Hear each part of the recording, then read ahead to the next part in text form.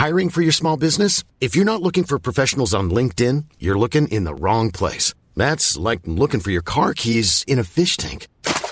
LinkedIn helps you hire professionals you can't find anywhere else, even those who aren't actively searching for a new job but might be open to the perfect role. In a given month, over 70% of LinkedIn users don't even visit other leading job sites. So start looking in the right place. With LinkedIn, you can hire professionals like a professional. Post your free job on linkedin.com/people today. Mom deserves the best, and there's no better place to shop for Mother's Day than Whole Foods Market. They're your destination for unbeatable savings, from premium gifts to show-stopping flowers and irresistible desserts. Start by saving 33% with Prime on all body care and candles. Then get a 15-stem bunch of tulips for just $9.99 each with Prime. Round out Mom's menu with festive rosé, irresistible berry chantilly cake, and more special treats. Come celebrate Mother's Day at Whole Foods Market. Jewelry isn't a gift you give just once. It's a way to remind your loved one of a beautiful moment every time they see it. Blue Nile can help you find the gift that says how you feel and says it beautifully, with expert guidance and a wide assortment of jewelry of the highest quality at the best price. Go to BlueNile.com and experience the convenience of shopping Blue Nile, the original online jeweler since 1999. That's BlueNile.com to find the perfect jewelry gift for any occasion. BlueNile.com.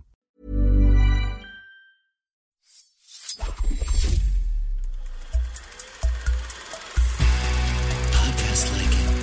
Just podcast like it.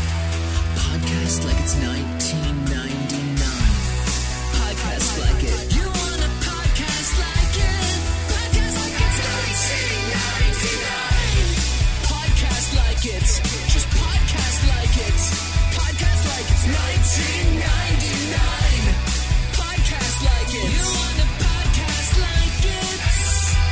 1999. Hello, and welcome to Podcast Like It's 1999, the podcast where we discuss the culture of 1999 from our position here throughout space and time, and just considering all things at once, pointillist style, like several dots on a painting that make up a larger image. I'm Emily St. James. I am the interlocutor for today. I will be discussing with two of my very good friends elements of 1999 that they did not get to in 5 years of this show because they didn't try hard enough. So that's what we're doing today. There's going to be 4 minutes on the clock for each of these topics. But first, let me introduce my contestants. Phil, say hello. Hello, I'm Phil. What do you do on the show? I mean, I'm one of the co-hosts. You're the guest. You're the guest. I'm the guest today. My apologies. Great. What's your last name, Phil? I'm Philisco. Wonderful. Perfect. And who's my other guest today? Kenny Nybart. I'm just introducing myself. Yeah, you're just introducing yourself. That's how we do it here on Podcasts Like It's 1999. Interlocutor edition. This is crazy. I love this. I'm Emily, I don't know if I told you this, but for about 15 years, I didn't miss an episode of PTI. It was my favorite show. That's a great show. All time. Yeah. And I'm so thrilled to be on the Podcast Like It's 1999 PTI edition that you invented. I love this. I have a number of topics. There's a 4-minute timer on all of them. It should work. We're going to find out. And when the timer goes off, I'm going to tell you, fuck you, you're done. Obviously it's like PTI, you'll get like a chance to finish your thought, but we're going to just move on after that. If it's a topic you don't care about or don't know anything about, you could say pass. The other person can talk if they want to, because I think I have 22 slides here, so we don't have to talk about all of them. If you just want to hear what I have to say, you can ask. I may not share because I'm a private person, but that's what we're doing. Are you going to stack roll this? No, because that would be a lot of work for me to do simultaneous. But I would say if there's something that we say that's untrue, that in the moment's untrue, maybe stack roll us at the end. Yeah, you got to explain that to me and our listeners as to what that means. So, Emily, please. On PTI, one of the third person on the show was a guy named Tony Reale. They called him Stat Boy. And at the end of every episode, because the host, Tony and Mike, just kind of went on unchecked, at the end of the show, he would come on and say, you got this wrong, you got that wrong, you got this wrong, you got that wrong. Okay. And I think I think if you don't feel like you have to go to Wikipedia, but I feel like if we got something wrong, I'd love to know. Great. I already have corrected Phil. He is not the co-host of this program. It's true. It's true. Yeah. All right. I'm going to pull up my first slide. So Phil, you didn't cover. I have no idea what's happening. Great. All That's good. Okay. So our first slide says Family Guy, the TV show, which debuted in January 1999. One thing I want to say is I looked on your wiki to see if you have covered any of these topics exclusively. You've talked about many of them within episodes, but you've never done like a solid block.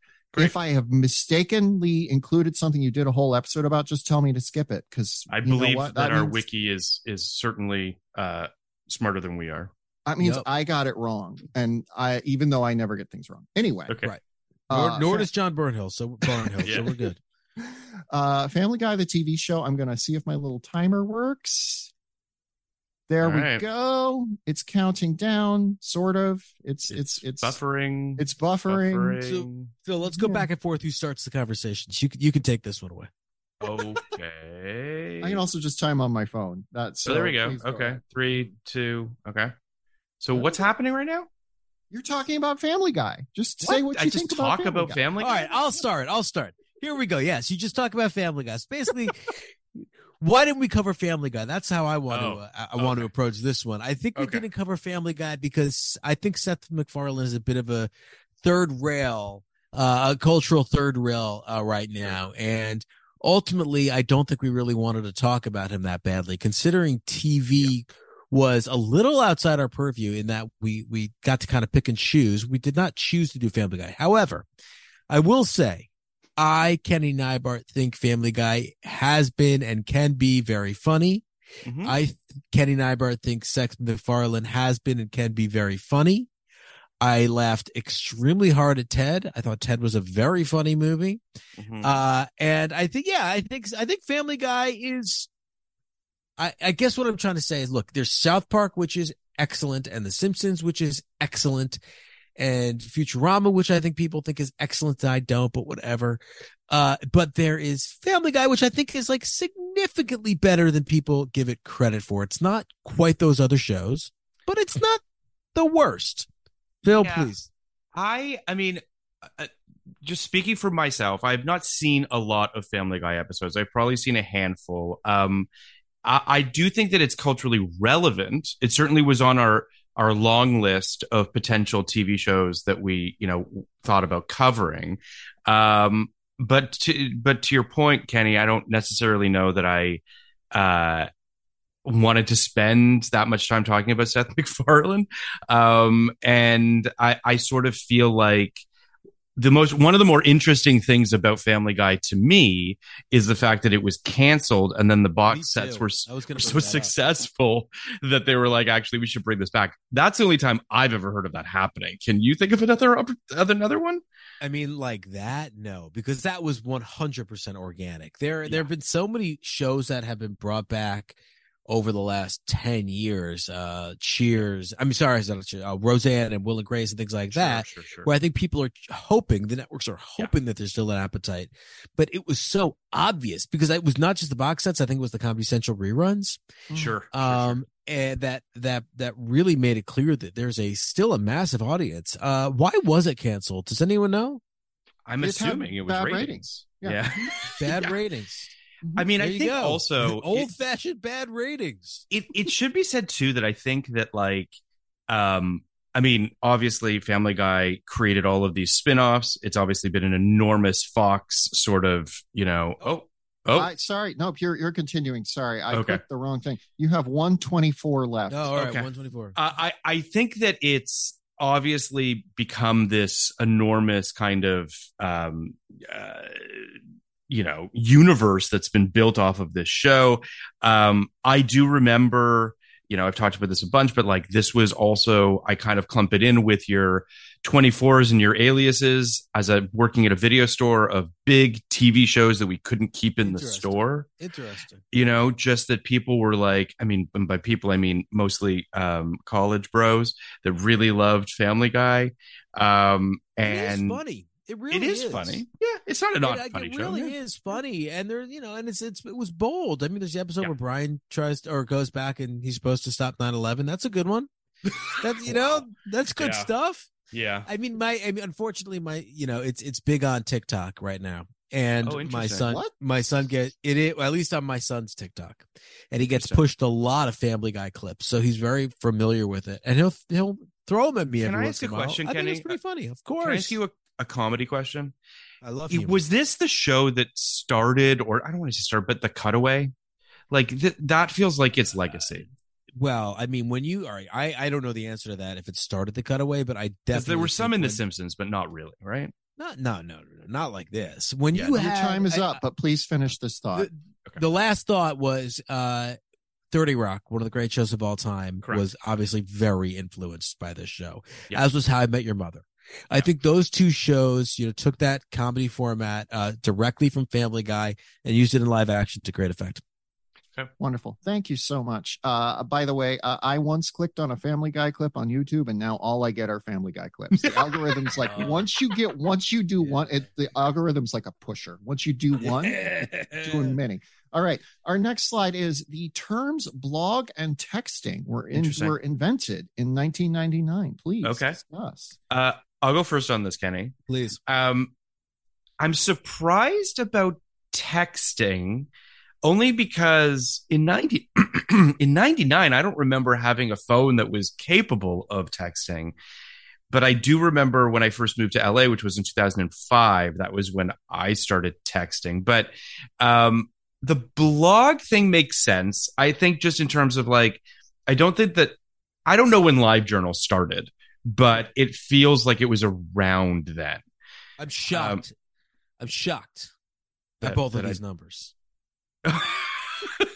I'm shocked that blog was this late and shocked that text was this early. Yeah, that's basically I feel the exact same way. I do feel like blogging certainly felt like a thing just because I feel like it feels earlier than that, but I guess maybe I'm also sort of conflating it with like chat rooms in a weird way. Like I feel like those are sort of a similar thing in my brain, for good or bad. The texting thing surprises me.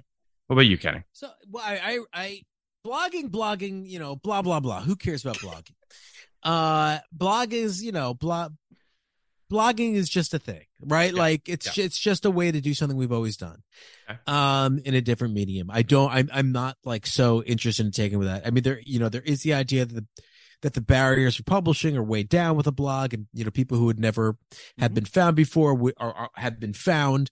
But it is just a different way to do the same thing we've always done. Texting is like crazy to me that it took off. If you think about it, I think if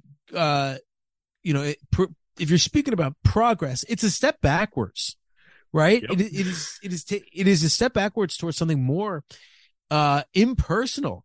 I remember the first text I received. Really? I do. I remember where I was. Was it a you up? It was a you up. It wasn't a you up.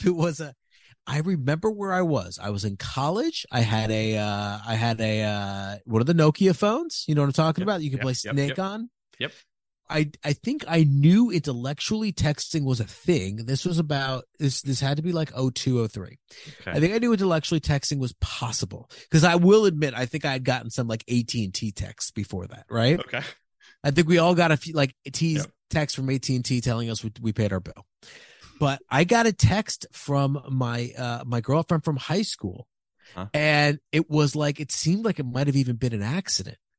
And that was kind of a wild moment. And I think it opened something up for me, which is you can text anybody at any time. You can't call anybody at any time. That's true. In fact, you can only call a few people, and you can only call them at reasonable hours. But you can text anybody you know at almost any hour of the day, and you are not a psychopath. That is true. I do think also with the advent of like do not disturb and what have you, where you're just like, yeah, I'll see that fucking text when I wake up in the morning or whatever. Like that definitely adds to it. Texting, I just to second what you're saying in terms of strangers. I'll say that I agree. I fully agree with you that we are regressing from a communication perspective with texting. And there's a lot of things I like about texting, but I will say that one of the things I don't like about it is tone.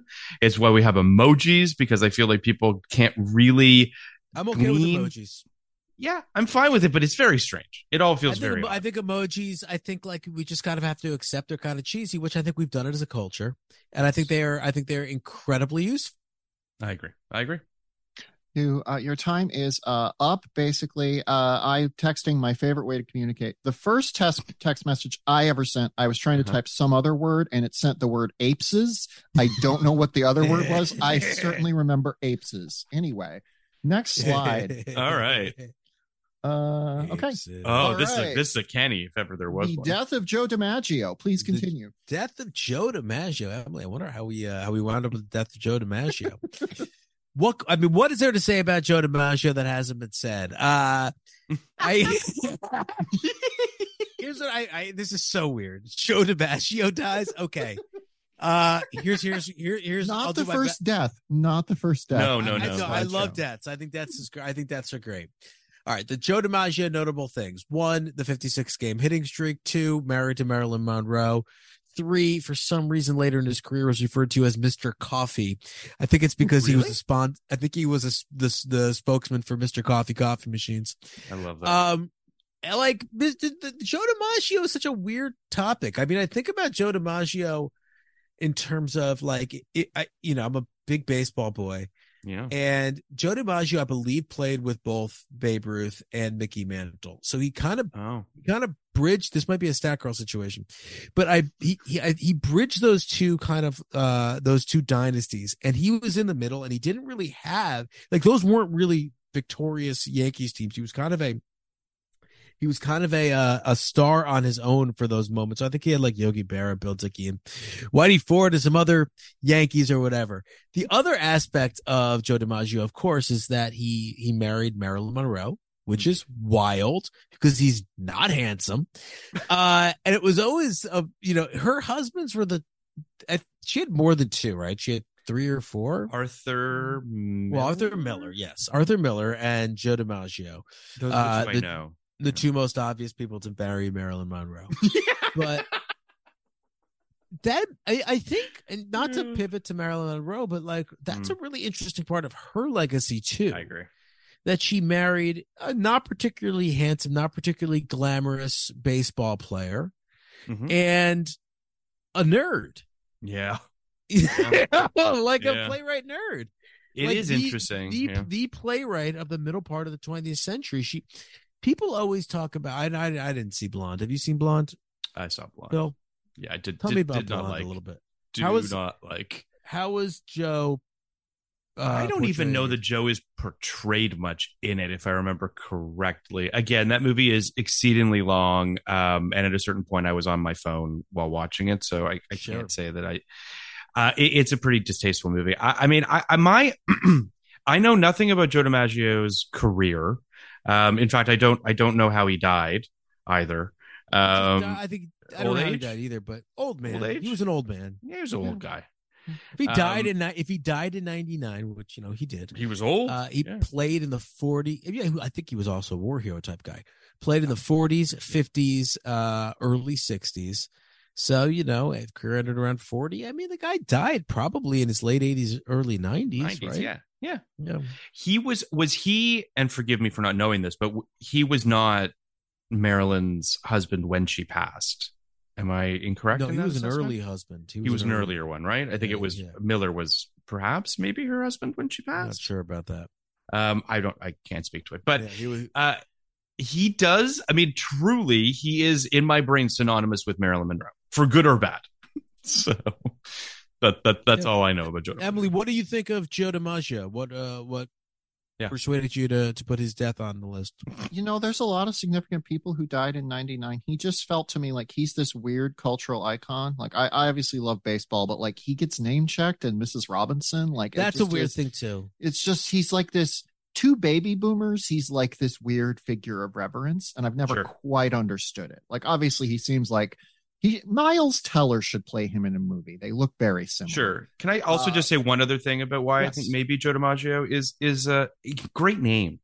Mm-hmm. Great name. Like, it's a great name. Yes. Yeah, he had. I believe he had two brothers who played them in the majors as well. Oh, interesting. There you go. We're moving on to our next slide because time is up. The interlocutor says, "Let's see what's next." All right. Okay. Lil Nas X is born. Sure was. Wow, he was born in 99. That's pretty crazy. So many people I discovered were born in 1999, and I feel so old. Yeah, this does make me feel really old. I mean, I can't speak too in depth about Lil Nas X. I will say that I think he's great. What music of his, what music of his I've heard, I really like. His music video, the one where he like goes to hell, is pretty fucking rad. Genuinely, I'm not sure I can speak that at length about him. I don't even quite know. I'm assuming that there was a Lil Nas already, and thus he added X to it. Is that what happened? What? Is that true? I don't know. No, there were 9. He's the 10th. Is he the 10th? No, I mean Lil Nas X. I don't know. It's just that Lil is a well, that's common. Yeah, it's a form of endearment. There is a Nas. Nas is a famous rapper, but I don't think that has anything to do with anything really. Lil Nas X's story is awesome. He fucking was a SoundCloud guy. Like, it's just that simple. Right. He just made shit in his room and came up with Old Town Road, and God, of all people, Billy Ray Cyrus to sing on it, which was brilliant. He's a brilliant mind in terms of like how to use the modern internet, social media, culture to get his music out there. The fact that his music is really catchy too is exciting. He's incredible at Twitter. Mm-hmm. Came out as a very young person, which was,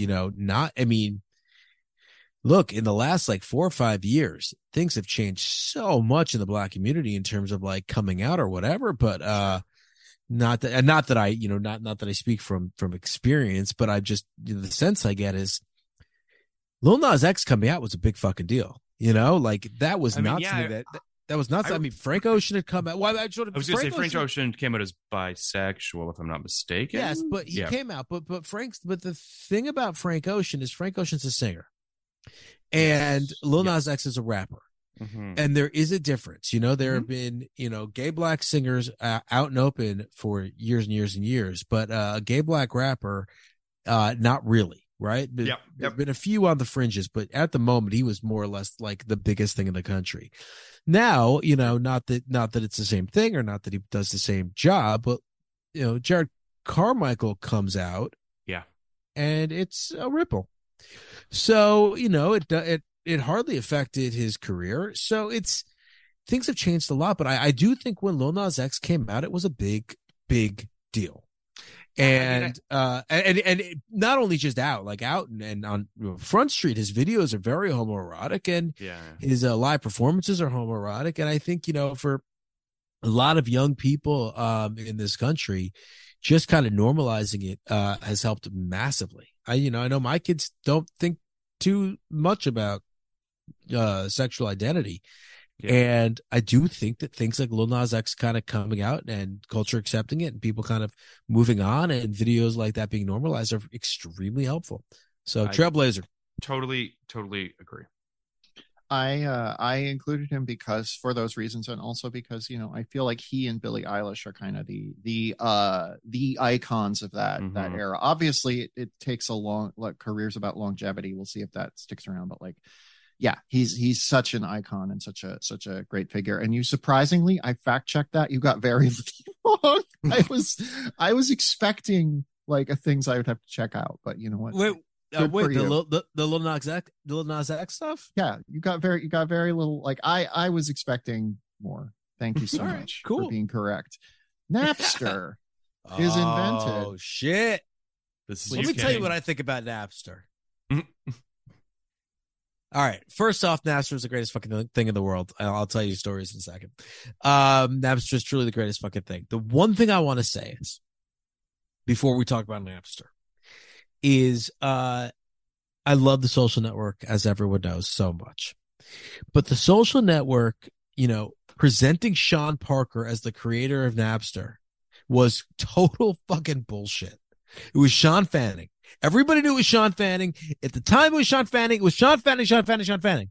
All right. So just that guy deserves the credit for it or the blame, whatever you want to say. Sean Parker was another guy who was kind of involved, and he was absolutely not the creator of Napster. All right, go ahead. It's interesting. So I was kind of slow on the let's just be honest, stealing music front of things. Sure. I had friends that were, that had Napster and LimeWire and all that kind of stuff. And for reasons that I'm not sure I completely understand, I just kind of kept buying CDs for a long time. Morality. Just like, I think it was laziness, quite frankly. I didn't really understand the technology, so I was just sort of like, whatever. But then, eventually I got on the bandwagon, probably sometime in I want to say like, I don't know, probably late 2000, 2001, something like that. But it is, and I think I had LimeWire. I don't actually think that I ever had Napster, for what that's worth. Kenny, do you know the answer as to why it's called Napster? Yeah, it was a nickname that Sean Fanning had. Cool.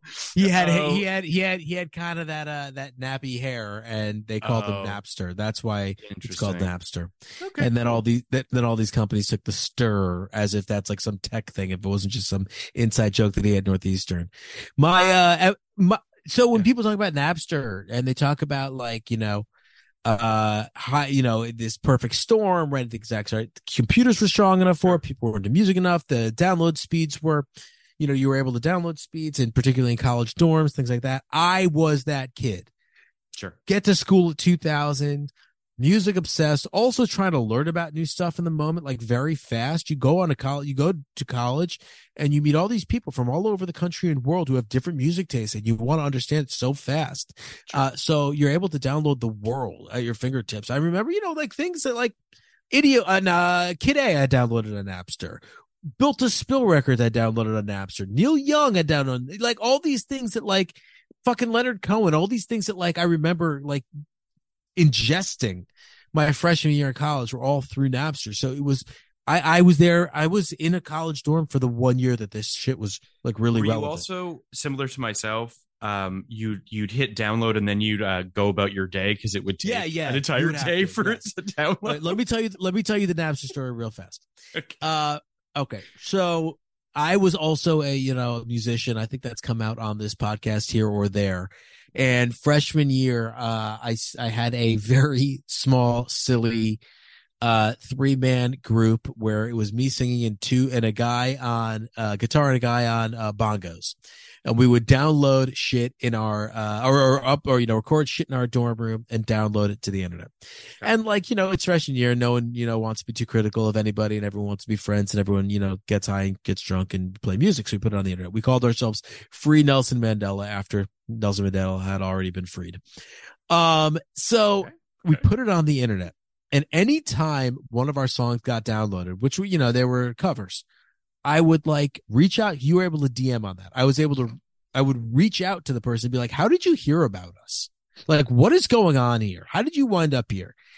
And this girl in Texas was like, I'm friends with your drummer. And I'm like, okay, cool, Jake. And she's like, no, John. I'm like, John? She's like, yeah, John. I don't want to say his last name, but John, blah, blah, blah. And I'm like, oh, some dude on the hall was taking credit for Jake Rosenberg's drumming and telling his girl in Texas that he was to download this stuff. This is what he's doing in college. That's and amazing. kids, that's How I Met Your Mother. We are moving on to our next slide. Come on. Which is Believe by Cher was the #1 song in America. It was. Believe. This song was the first time that I can remember a voice being manipulated electronically. Oh, true. A lot of that. So, the way her voice gets sort of like robotic up in the higher registers, vocoding, all that kind of stuff. It feels like that's one of the hallmarks of the success of this song. Like, I think people were just like really into that. I mean, listen, they're still into it, I guess. I mean, we're still seeing it, I guess, to some degree. But that's kind of the defining feature of this song for me. That, and also I remember the music video. There was, it was like the story of like basically a girl getting into a club. Is what I have a vague recollection of the storyline being, and Cher was like some sort of a electronic angel telling this story of some sort. That's kind of what I remember.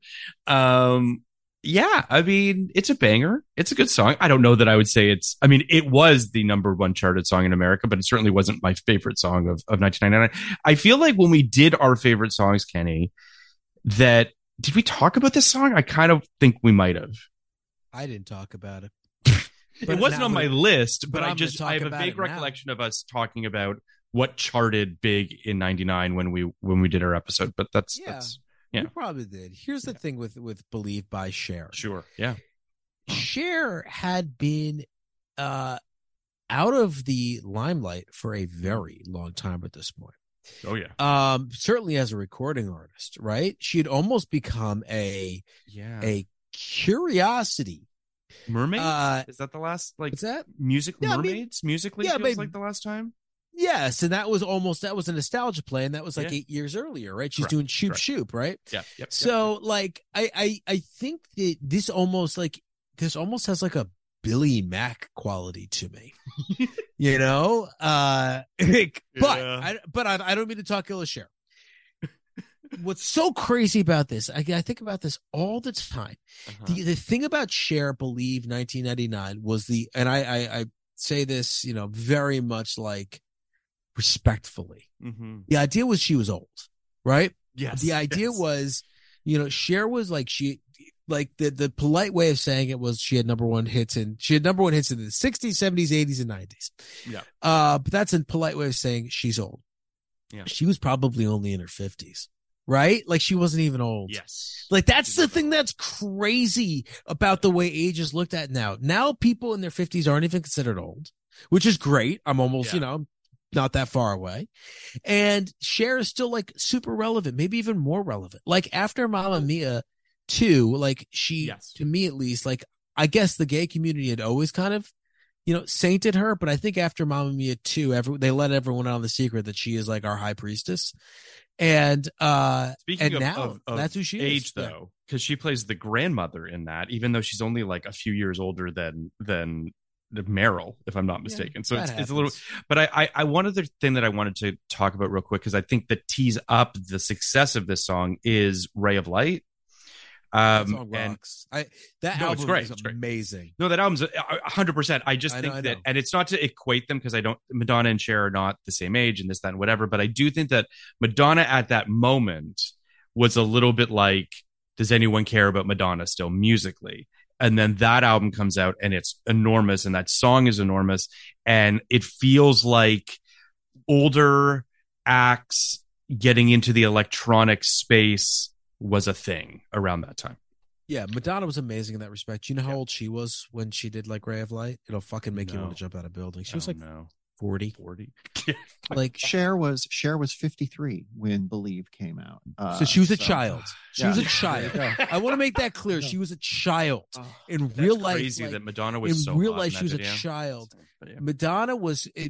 I remember when she was on the It List on fucking when they did the whole Entertainment Weekly magazine, the It List, and the whole thing was like Madonna's getting old. She's 40, and I'm like, oh my god, Madonna's 40. She's gonna die soon. But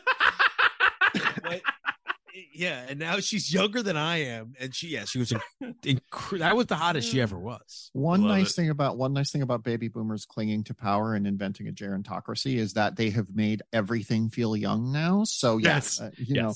All right, we're moving on. Next topic, gerontocracy.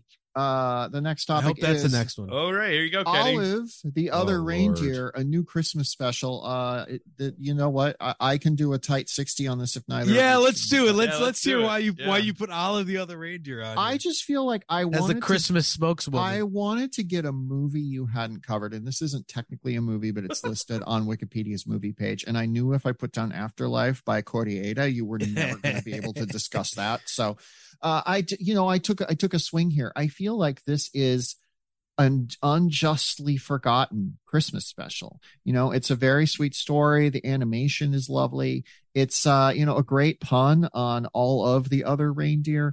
I don't want to sit here and say, you know, this is like a lost work of art along the lines of like the Magnificent Ambersons original cut, but that it is not aired every Christmas is kind of a shame. So I just looked up all of the other reindeer. I've never even seen a picture of this reindeer before, and I would also argue Olive doesn't look like a reindeer. She looks like some sort of a dog. Is Olive the only? I mean, Olive. Excuse me. Are there any canonically female reindeer? That's interesting. I don't think so. I mean, that's Vixen has but a name. What's in a name, right? Yeah. I feel like all the reindeer are whatever gender you want them to be. They're all trans icons. But yes. So have you seen this Christmas special? But if they're all trans icons, are any of them real trans icons? No, you're right. You're right. Yeah. If everyone's special, then no one is. That's what Brad Bird taught me. That's right. I think that it's been many years since I've seen this. It's very charming. It's very cute. I watch a lot of like Christmas specials that time forgot, and a lot of them are very good. It's just that Charlie Brown, Rudolph, and Grinch cast such a long shadow. And I would say unjustly in the case of Rudolph, I don't think that special is very good, but you know what? The baby boomers rule the world and we all have to listen to them. Yep. So we're moving on to the next slide. Okay. We watched the Grinch ad nauseum in my house. So good. Yeah. So good. Super Smash Brothers, the first in the video game series, is released in early 1999. Do you play Super Smash Brothers? Who's your main? No. I don't know who they are. You don't know anything else? I don't know who the Super Smash Brothers are. Pull up the wiki to see if I get this right. Okay. But let's see. I'm looking up Super Smash. There are no Super Smash Brothers. there are no Smash Brothers. There's no Bob Smash and Leo Smash. The Smash Brothers game is the concept of the Smash Brothers game is incredible, and I'm not saying the game isn't. But the concept is essentially like, Avengers Endgame. It's like all the great Nintendo characters come together and fight in this one world, in one game. This is cool. I wish I played It's the fucking coolest, man. And like I'm gonna pivot to all right, so I don't play Super Smash Brothers. Rollins has a little bit. I don't have a main. I think it's adorable that you have like characters like, fucking Jigglypuff and all these like random characters fighting there with like, Link and Mac and Lil Mac and all these great characters. I think Super Smash Brothers is wonderful. What I'm very upset about, and Phil knows this because I've complained to him, is I'm very upset that Nintendo hasn't made live action movies since Super Mario Brothers and Double Dragon, and that they went and made a cartoon movie. And I'm as upset as the next guy about Chris Pratt. Like, we're all upset about Chris Pratt, but I'm way more upset that it's just like a lame-o fucking Illumination movie. Like, there's a really awesome fucking potential world here that we could, that we could do incredible stuff with, and they're like kind of blowing it. Yeah, I mean, we have discussed this a little bit, Kenny. I mean, the bummer of it is, I think, is that the Lego movie, the first one, really kind of set the bar high on what on the potential of what could be done here metatextually, making a thing that speaks to adults and to kids and all of that. And it does feel like either A, it's too hard and everyone's just too fucking lazy in Hollywood, which is probably the answer. But like, there is a part of me that feels like no one really took that baton and ran with it. It feels like all the Illumination stuff is relatively safe. I don't think Illumination has this muscle. Yes. Listen, I'm not suggesting that everyone or anyone can be Lord and Miller, but like, there is a part of me that feels like that was really special and there was something really cool about it. And outside of other Lord and Miller properties, I just don't feel like anyone's really trying to do it. It sucks. It's lame. All right. I didn't see the movie. You did. I know the writers very well. Chip and Dale seems to have done it. Can I break in? Please. And say Super Smash Brothers, a game where all the Nintendo characters fight each other. Warner Media has attempted to do its own version of this in the last year, featuring characters like Arya Stark. I've heard that. Like Bugs Bunny. What media company do you think should make a Super Smash Brothers? Oh, wow. That's a really good question. What media company? My answer is King Features Syndicate, the comic strip. Well, wait, would that be like it's like Hagar, Beetle Bailey? Yeah, all right. That's what I was asking. Yeah, that's a really who good says question, act Emily. like Kathy? Would Kathy be in that game? I think so. Yeah. Who says act? I think says act. Well, I'm adding her to the game. Go ahead, Phil. I think that's an excellent idea. Does it need to be animated? No. I mean, the Criterion Collection? I love this. We're moving on. Next slide. I actually have a friend who plays Super Smash Brothers semi-professionally, and it's really cool. Wow. Yes. Here we go. Next slide. A series of unfortunate events. The book series begins with the book A Bad Beginning. So I have not read any of the books, so I can't speak to the books. I'll say this, though. I actually kind of ride for the Jim Carrey movie. And perhaps it's because it's the entire Tim Burton production team. So it looks like a Tim Burton movie, and I really love the look of that film. And I really kind of dug that movie. It actually makes me kind of want to rewatch the movie. But I watched the pilot of the TV series, which I didn't like as much because I didn't feel like it had the budget to be able to pull off what it wanted to do. And genuinely I found, my God, why am I drawing a blank on Doogie Howser's Neil name? Patrick Harris? Yeah, Neil Patrick Harris. I found him just very, I did not like his look. I found it very just like unappealing to look at. Yeah, I don't know.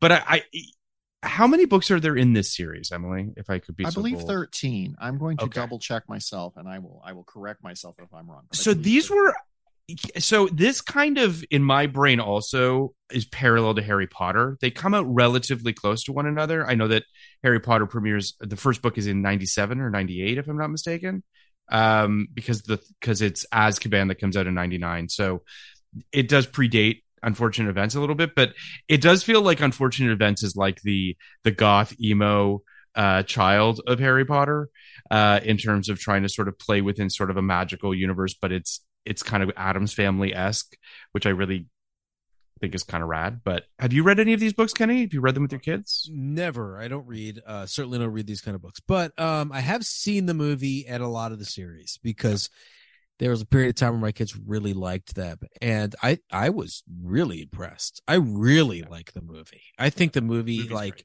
I'm sure I said this to you at the time, Phil, but like, it's the closest to Burton, a non-Burton directed film, outside of like,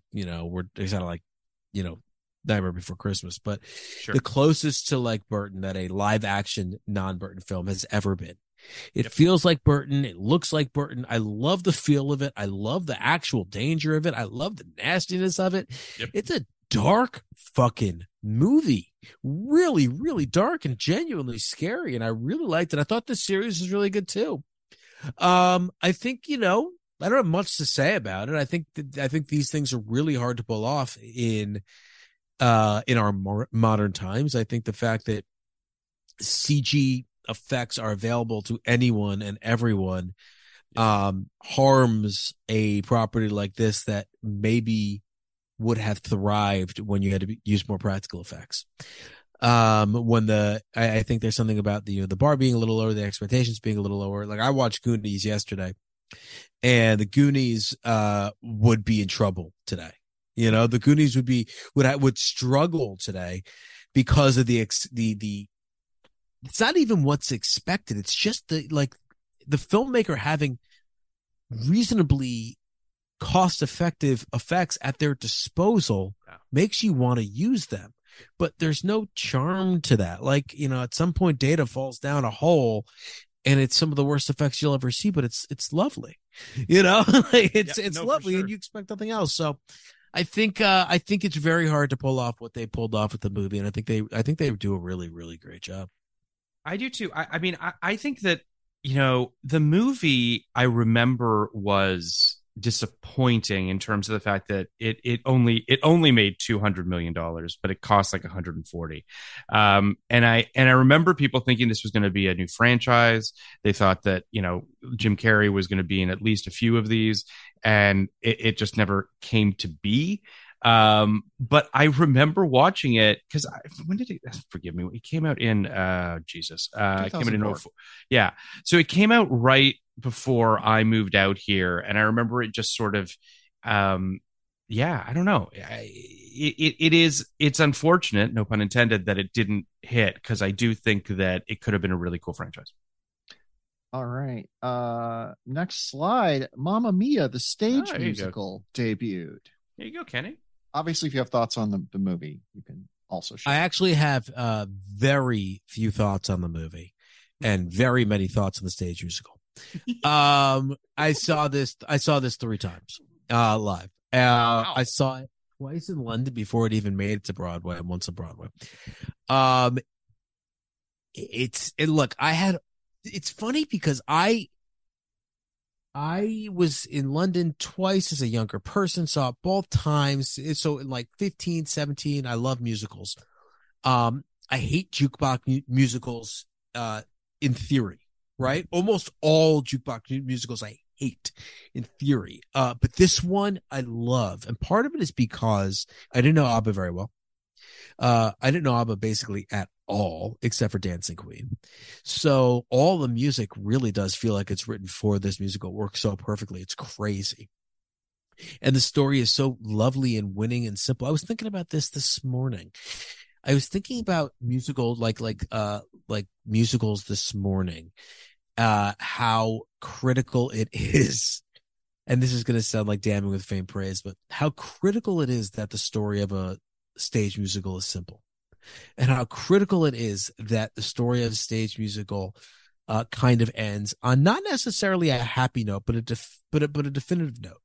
You can't really do nuance on a stage musical. No, I mean, occasionally you can. And I, defer to, Sondheim and Bob Fosse. I think they both, did that. I think there are other people who do that, but for the most part, the great American musicals, and Mamma Mia is not American, but the great American musicals, the great Broadway musicals, are simple. They're basically just song delivery devices. And I love the music in this. I love the story in this. I think it's totally winning. And I mean, this did not debut on this didn't. No. All right. So I think this was definitely on the West End in the mid 90s. Mm-hmm. Right. And so, yeah. And it just fucking rocks. It's a great thing. And unfortunately, it did kind of give birth to this scourge of jukebox musicals that aren't real musicals. But this one really fucking plays. Phil, you have any thoughts? What I do think is interesting is I never saw the stage musical. I saw the movie relatively recently. I want to say during the pandemic, I watched it. I mean, fucking ABBA, man. They're the best. They're I never thought they were the best. I thought they were a joke before this musical. Well, they're just by the best, I just mean the hookiest fucking band. It's just like when you put all of those songs together, you're just like, yeah, this is infectious. And it does. I agree with you. It did create Kenny as sort of a scourge of jukebox musicals, but all of these songs together really is just pure joy. It really does make sense why it was such a hit musical, and then that the movie was also so successful. Even though I don't think the movie's all that great, I do think that I understand boomers loving this, and here's the it thing, just though, being huge. I will say, like, when I was in London at that point in time, the other musical that was sold out constantly was Rent. And Rent was a newer kind of musical, a newer idea with, Sure. modern music. And I think that, like, there's something kind of bold about putting an ABBA musical out in the mid-90s, because ABBA wasn't cool. And the only place it could live was in the context of a Broadway musical that's, kind of cheese anyway. I think that there is a little bit of retrofitting this idea that ABBA was cool and this was an obvious play. This was kind of obvious in London, but not for the rest of the world, I don't think, at the time. We're out of time on that. We're moving on to our next slide. Emily, you put that right in my wheelhouse. John F. Kennedy Jr. dies in a plane crash. Or did he? This had some consequences. He's coming back, guys, and he's going to support Trump. A sub theme of this podcast is that baby boomers have not let go of power, and it has worked them in strange ways. Please continue. You are speaking my language. I do remember when this happened, because it seemed so, obviously it was enormously tragic, and it really just perpetuated this idea that the Kennedys were just cursed. It's weirdly one of those things that I've sort of found myself drifting back towards the Wikipedia page from time to time, trying to sort of, because I think that I think there's also something kind of not unsolved about it, because obviously the plane has been found and the bodies or what have you, but maybe unresolved. Yeah, unresolved and almost like Bermuda Triangle-y in terms of just like the actual, like, what transpired in that plane, and him getting sort of turned around, which does happen with instrumentation and what have you, and you sort of get lost in the not in the clouds necessarily, but it was just there's something kind of fascinatingly tragic about this particular death. I think it also, to sort of piggyback on what you were saying, Emily, about boomers, there is something very kind of end of an era to it. I think a lot of people had assigned a fair amount of potential political future or whatnot to John F. Kennedy Jr. And for him to die, it felt like something kind of died with him, which I think was sort of part of the tragedy of it. But Kenny? I would imagine this was really difficult for people who were alive for the Kennedy assassination and the RFK assassination. I would imagine this is like that this was a real gut punch. I watched the documentary they did on this probably like 5-6 years ago. Chris Cuomo was a big part of it. They were very close, apparently. And Christina Amanpour was like in their crew or whatever. She was a big part of it. I believe essentially the story about John F. Kennedy, which was, kind of a ne'er-do-well who got it on track. And it was like kind of, he kind of famously failed the bar twice, I think, and was dating around and was on Page Six and like couldn't really pull it together, and then had George Magazine, which was an honest effort and kind of failed, but like he kind of did pull it together. He kind of was on that track. By the time he died, he had married somebody, and then I think everyone was comfortable with that. And it is, very, very upsetting. He was also like, devastatingly handsome. I know that doesn't matter much, but it's kind of rare for someone who is kind of, in the spotlight from the beginning to grow up and kind of look like a Disney prince the way he did. I think this is an interesting one and a good one to kind of, dwell on a little bit. This has some Rob Stark vibes to me. Like a very similar kind of feel where, you kind of were hoping that the family had a shot, but it's just not meant to be. And it's kind of sad. The the three of them all died right around the same age, and right as they were kind of getting going. And I know JFK was president, but he was only in his mid-40s. It's like really wild. There's also something about him taking his wife with him too that just sort of, you know what I mean? There's something kind of it's all just Kennedy. super super sad. Yeah, don't marry Kennedy. Don't marry Kennedy. Next slide. Yeah, it's better be something really silly. Kiernan Shipka is born. You got Sally Draper thoughts, folks? Kenny. Oh you're up. man, of course I have Sally Draper thoughts. I love Sally Draper. All right, so it's interesting. JFK and Sally Draper back to back. Well, Bobby Draper was recast 3 times or twice. There were three different Bobbies. Yep. Just the only reason I say that is it is so fucking hard to cast a child actor who then is going to have a role in your show at some point. Yep. Who's going to have to carry storylines, or at least they're a part of a storyline. I think Kiernan Shipka was asked to do some pretty fucking crazy shit because Matt Weiner is a pretty fucking crazy man. I think she was absolutely incredible in that show.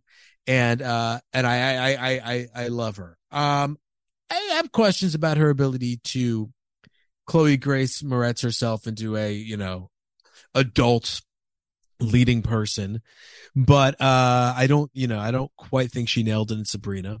But I think she is a actress with a ton of potential, and one of the great child performances on TV that I've ever seen.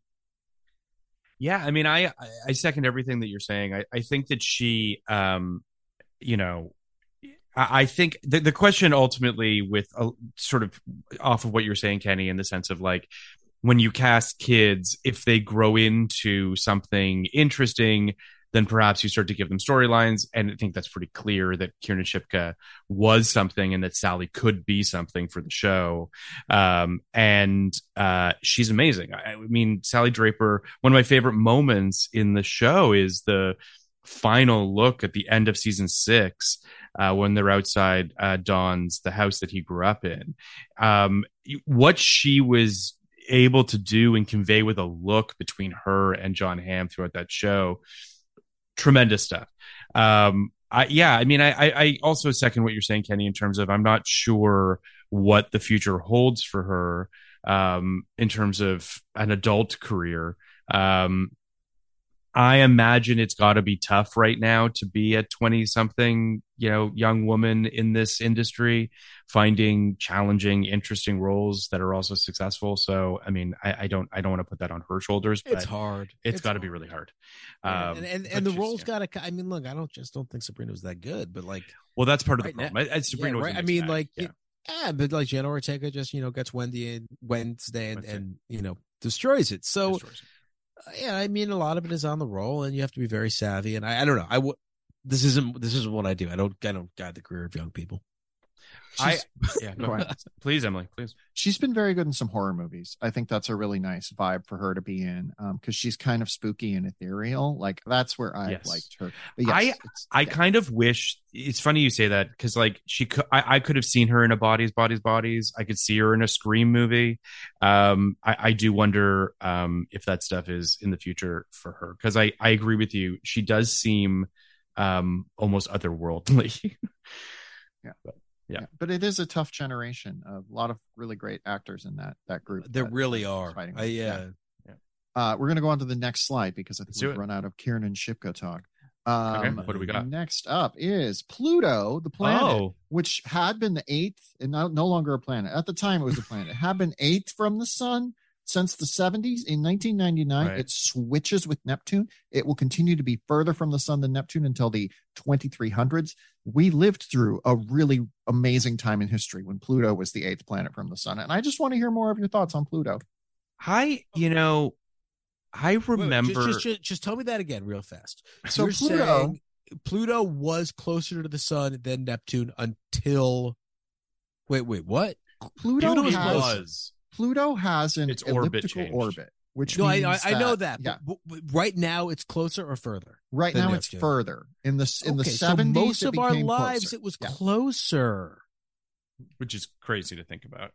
Which is not the way I was taught. I remember when it switched. And it's not a planet anymore. Yeah, whatever.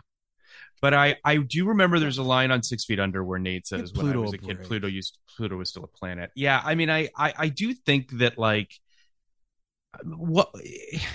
what's the definition of a planet, and why doesn't it meet that anymore? Because there are too many other objects in the solar system that are roughly the size of Pluto that we don't call planets. We call them dwarf planets now, and we keep discovering them out beyond Pluto. For instance, the moon is like kind of the same size as Pluto. So go ahead. I see. So it was more of just we should start calling all of these things planets if we're going to call Pluto a planet. So they just demoted Pluto, is what you're saying. No, that's bullshit. That's bullshit. The moon orbits the Earth. Moons orbit planets. Pluto orbits the sun. I'm not saying it should be a planet, but I am saying that's bullshit. Well, I think the larger approximate case was like Ceres, the asteroid, is like very large. Yes, I think that, but Pluto is also very close in size to Mercury. So, I mean, fuck that a little bit. Like, but I also think, like, it's no offense to 6 Feet Under, who did it probably 18 years ago. It's like, it's the hackiest fucking shorthand. The guy remember when Pluto was a planet. Like, we got it, guys. We got it. Like, I know, is that like the only thing that actually changed in our lives? Like, no, obviously not. So stop using it as shorthand. I remember life before the internet. Is that a good joke? I don't know, man. Is that a good joke?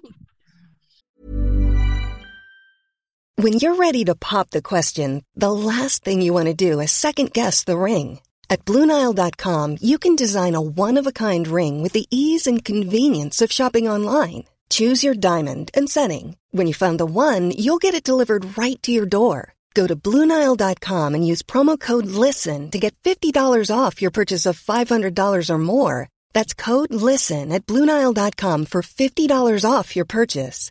BlueNile.com, code LISTEN.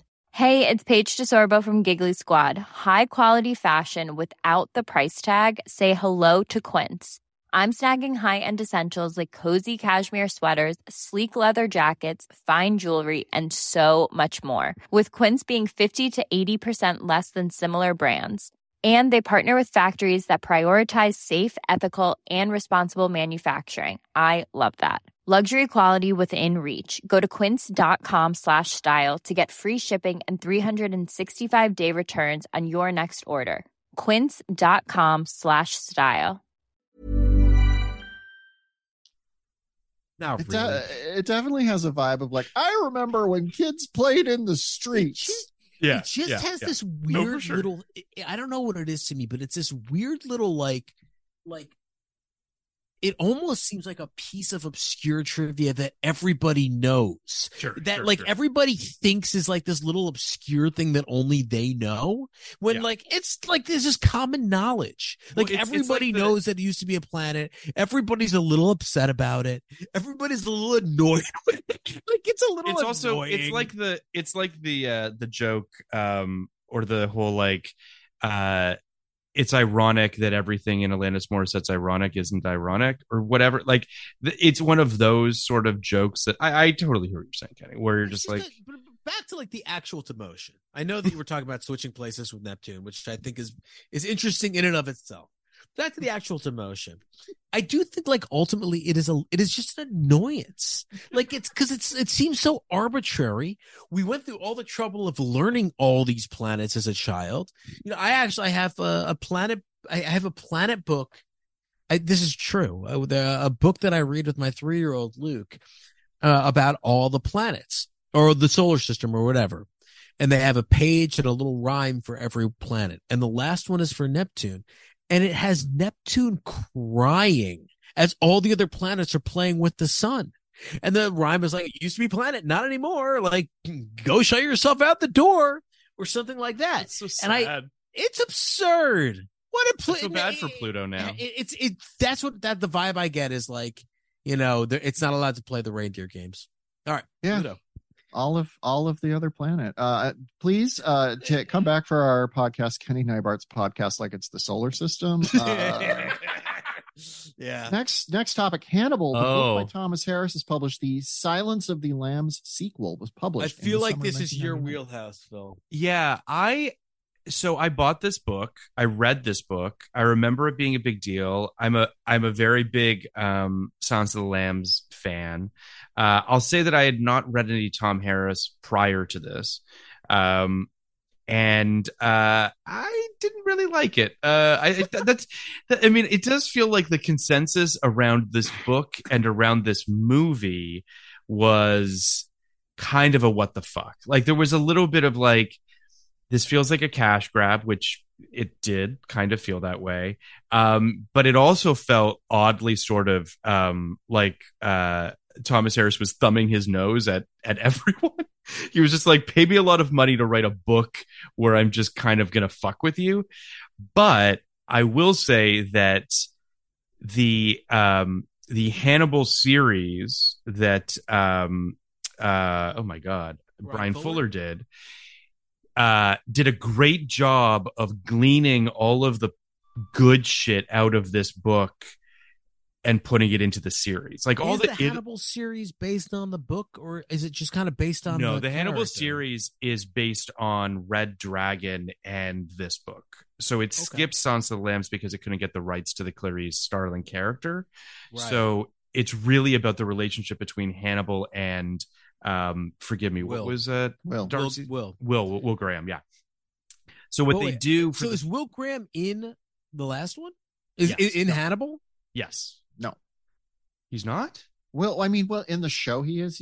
In the show. He's not in this book. My apologies. You're right. Yes. I'm pretty sure, and I never saw. No. All right. So wait. So there are 4, right? There are 4 proper movies that were made. There are yes.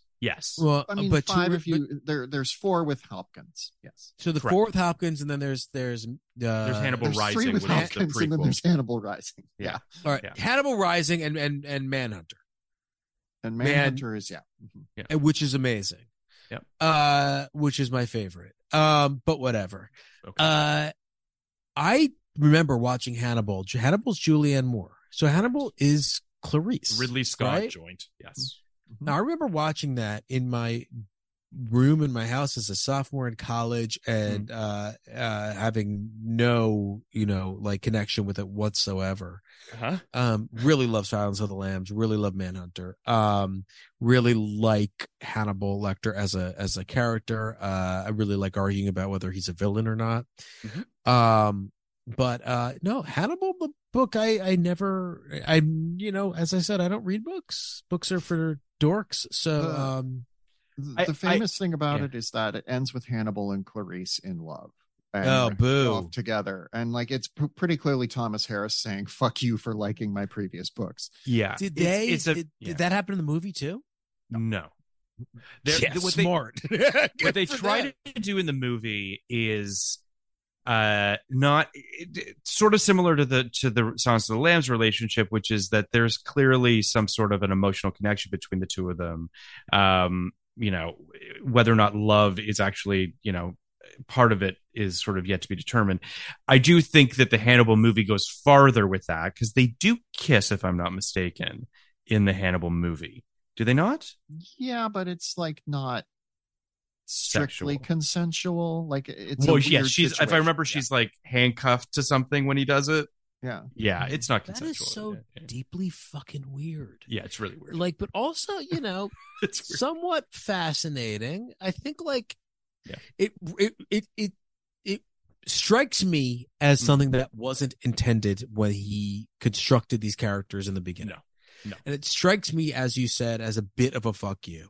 However, if it were intended from the beginning, I would be intrigued by that premise. Well, I want to say one other quick thing. I know we're out of time here, Emily, but I just want to chime in very quickly and just say, oh my God. I'm sorry. I know, but I'll just say this. I agree with what Kenny's saying. And I do feel like part of it was, Thomas Harris is notoriously a recluse. He's not a person who really kind of engages with really anybody. There's the occasional interview, but like really not much. And I do think that the discourse around that relationship clearly pissed him off, and he was just like, "Fuck this," which I think is interesting. Anyway, okay. Next topic is Do-do-do-do. everybody's free to wear sunscreen. The graduation love song this. is released. I would love to do just 30 seconds on at the end, but please go continue. I think I knew that this was something that you had a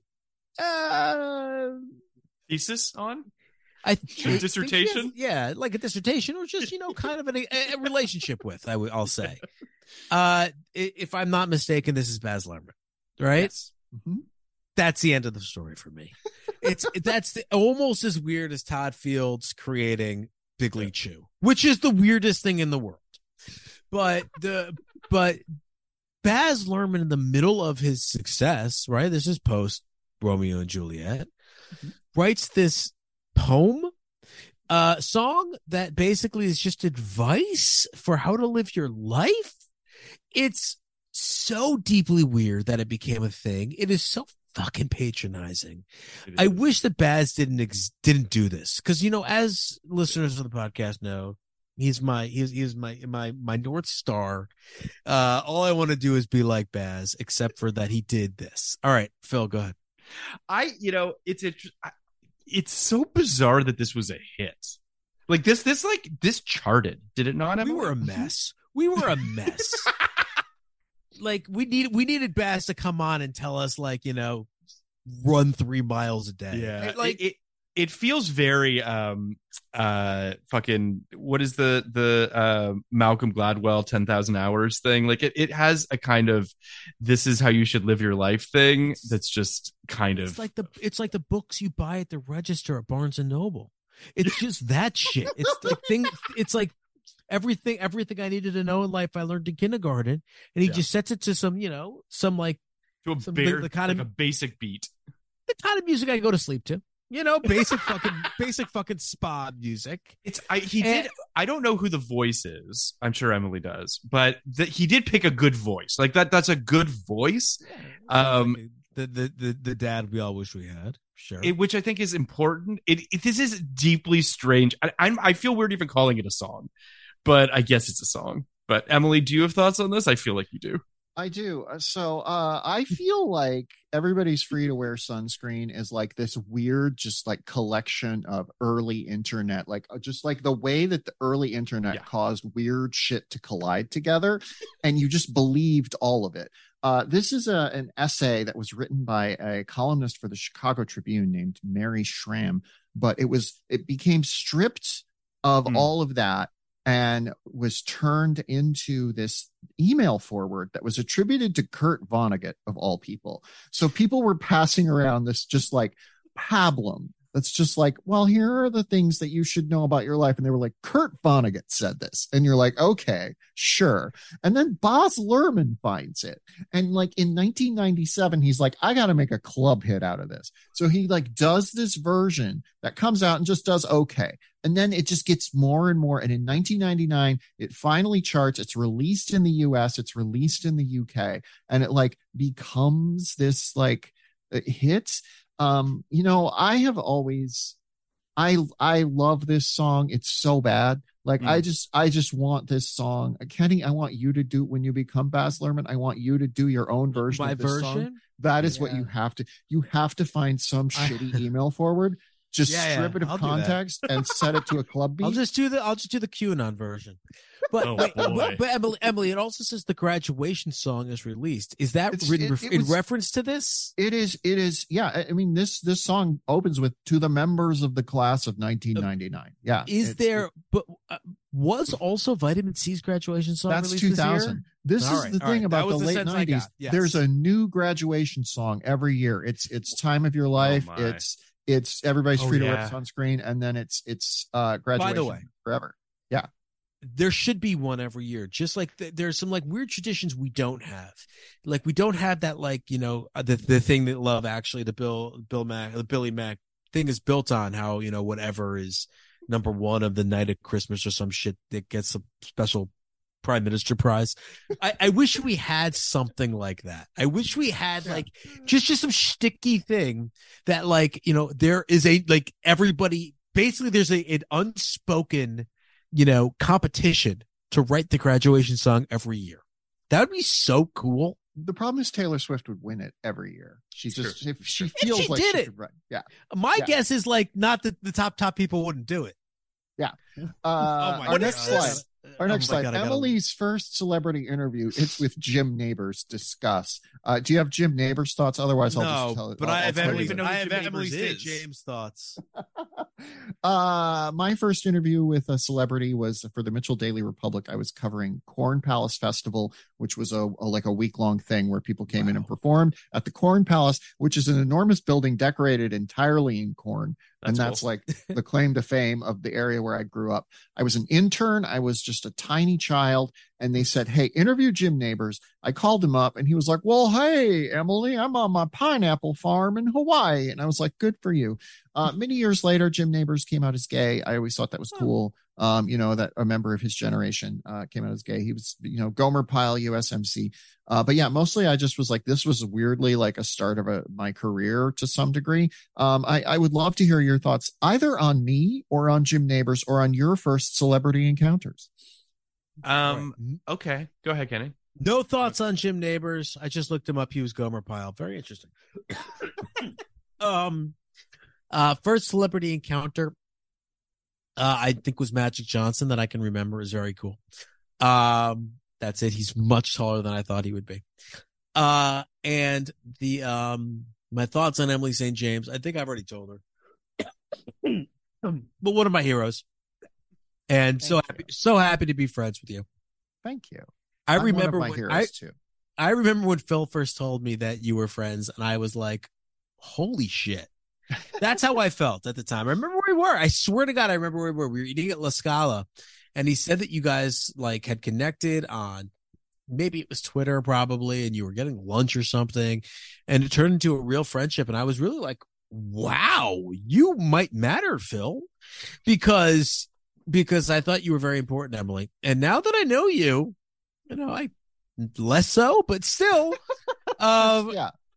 So my thoughts on Emily are you are a true icon and trailblazer in so many ways, and what a great friend. Thank you. I mean, clearly, I agree with everything that Kenny said, especially the part where he thinks that I'm important. But I do think that I obviously treasure our friendship, Emily, and I'm incredibly excited for our friendship to blossom over the next podcast that you're going to sort of kind of part-time host with me, which I'm very excited about. But I will say that my first celebrity interview, it might be my only interview. I did an interview of Mike Schur for the National Post in Toronto. I never knew that. That's crazy. I had to of all people. I needed, when I was trying to get my my visa in this country, I needed press. And UTA was kind enough to set me up on an interview with Mike Schur that I was able to get published in the National Post, which is a paper in Canada. He was very nice. We talked a lot about the Decemberists, and it was lovely. But interviews are a strange thing. I guess I've interviewed people on the podcast. I've had celebrities come on the podcast. Yeah, that was my first was Orlando Jones, who's the first interview celebrity we had on this podcast. Yeah, I don't know. But more importantly, I mean, Emily, you're very good at this. This is like clearly this was the birth of something very, very special.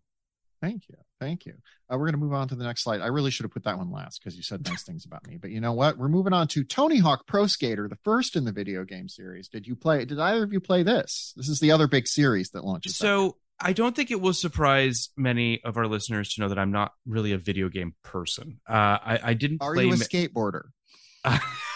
It would surprise people even more if I was a skateboarder, I think. Didn't you have a chain wallet? No. Okay. I played video games pretty passively. Passively when I was a teenager, and I'd say I play them relatively passively now. I play mostly sports games, but I do remember when this game came out. I do remember a lot of friends playing this video game. I can like see it visually, like in my head. But yeah, I mean, Kenny will be able to speak more intelligently about this than I will. But my question to you, Kenny, is when did Tony Hawk become a thing? I don't know, man. I'm like, we are all, but I'll speak to myself. I am of the generation that's supposed to care about things X Games. Sure. And I never did. It just never took with me. For whatever reason, I think there was this idea that like ESPN could open up this whole new lane or this whole new, arena of sports fans who weren't really being serviced by the traditional for sports with this X game thing. And maybe it did, maybe it didn't. It was never of any interest to me. And consequently, the Tony Hawk video game was of no consequence to me either. I will say, I played video games. Played a lot of sports video games, primarily, Madden. But the two video games in college we played ad nauseum were GoldenEye, of course, a classic, yes, which is just the best. It's just the perfect game. Yes. And everybody can kind of speak to how wonderful GoldenEye was. I would argue that the video game might have a longer lasting legacy than the movie, and the movie is beloved. I didn't even like the movie until I played the video game. I thought the movie was like whatever, and then I was so familiar with the video game, which is hems so closely to the movie. I found it so fascinating to then go back and watch the movie after having played the video game so much. Love that video game. The other one that we played so much for God knows what reason, I don't even know how it came into our lives, was Mario Tennis or Super Mario Tennis. Sure. And I don't know if you played it, but great. I love that game. Yeah. I may be wrong and you could check me, but I could speak for me personally without question was the first time I ever met Waluigi. And Waluigi has gone on to become appropriately so. That I've met is tremendous. Well, he has become a cultural icon, as he should have. We knew right away. His first appearance is in Mario Tennis. There you go. we knew right away that how like this was that they had hit on something so beautiful. Yeah. With the name and Wario on its own is amazing. Like that's when you knew like Nintendo was in it to win it. Wario, fucking evil Mario. But Waluigi, like the laziness of that name is, and the purpleness and you're playing on a character who it's the multiplicity thing. You're playing on a character who's already a shitty clone of the original. Like Luigi hardly has a character. Now you're making a Waluigi. He was like Waluigi was amazing. He had, it's so good. I'm going to say one last thing about Waluigi.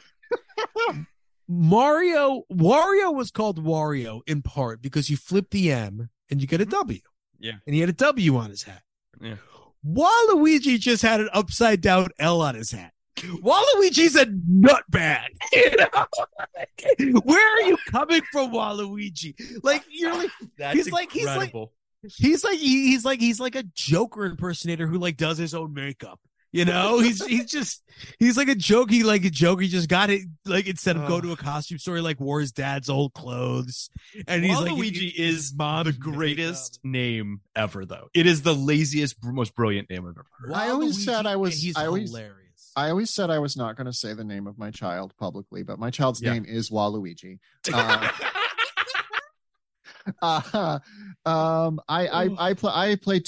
a skateboarder. I play Tony Hawk Pro Skater. Very fun game. Like a very fun game. It's worth checking out if you're ever like wanting to. Next slide. This is another Emily likes this. Maybe you don't care about it. The unauthorized biography of Reinhold Messner album by Ben Folds 5. Phil, go for it. So Emily reached out. This was one of the episodes yeah, because Emily reached out to me. She's like, when are we doing the Reinhold Messner episode of Podcast Like It's 1999, and it was on my master list, just to be clear. But as you know, as time ticked by and slots evaporated relatively quickly, it became clear that this wasn't going to happen. But I did want to do it, Emily, for what that's worth. I think this album is fantastic. I would argue it's better than their first album. Partially, I think you just get the sense that like what Ben Folds ultimately ends up doing is more of a sort of offshoot of this album. And you're starting to see like where his career is going to go when he goes quote unquote solo. But I love this album. I think this album's great. I remember buying this album in 1999. I remember really loving it.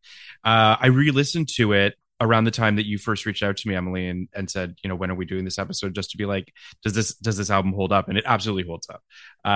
Love it. Great. Kenny, do you have Ben Folds thoughts?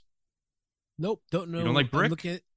No, I was going to say I'm looking at the track listing. I don't know a single song in this album, but of course I like Army Brick. Was the lead single, for what that's worth. I know every word of Brick. What a song! And this must be before or after Rockin' the Suburbs. After. Oh, it's before. Yeah. Rockin' the Suburbs. Rockin' the Suburbs was released solo, right?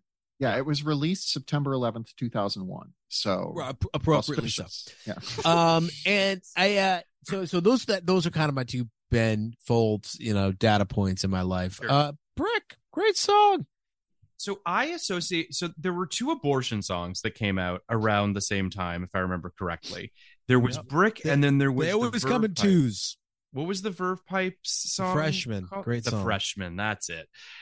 Those two songs are linked in my brain as the two songs about abortion from the late 90s, early 2000s. Both great songs. But Brick's the thing about Brick that I think is hilarious is it is a great song, but nothing on the album sounds like Brick. That entire album is just sort of like jaunty piano pop songs, and then right in the middle of it is Brick, and the thing was just a fucking huge smash. It's like there nothing else matters. I first of all, I strongly disagree. There are several ballads on that album, but not Brick is definitely like a breakout. We tried to make that song our prom theme. The principal was not having it. They're on the podcast like it's 1999 wiki. Every episode has a quotes section. Please, person who does that quotes section, put down. They always come in twos. Kenny Neibart on abortion. I know on abortion songs.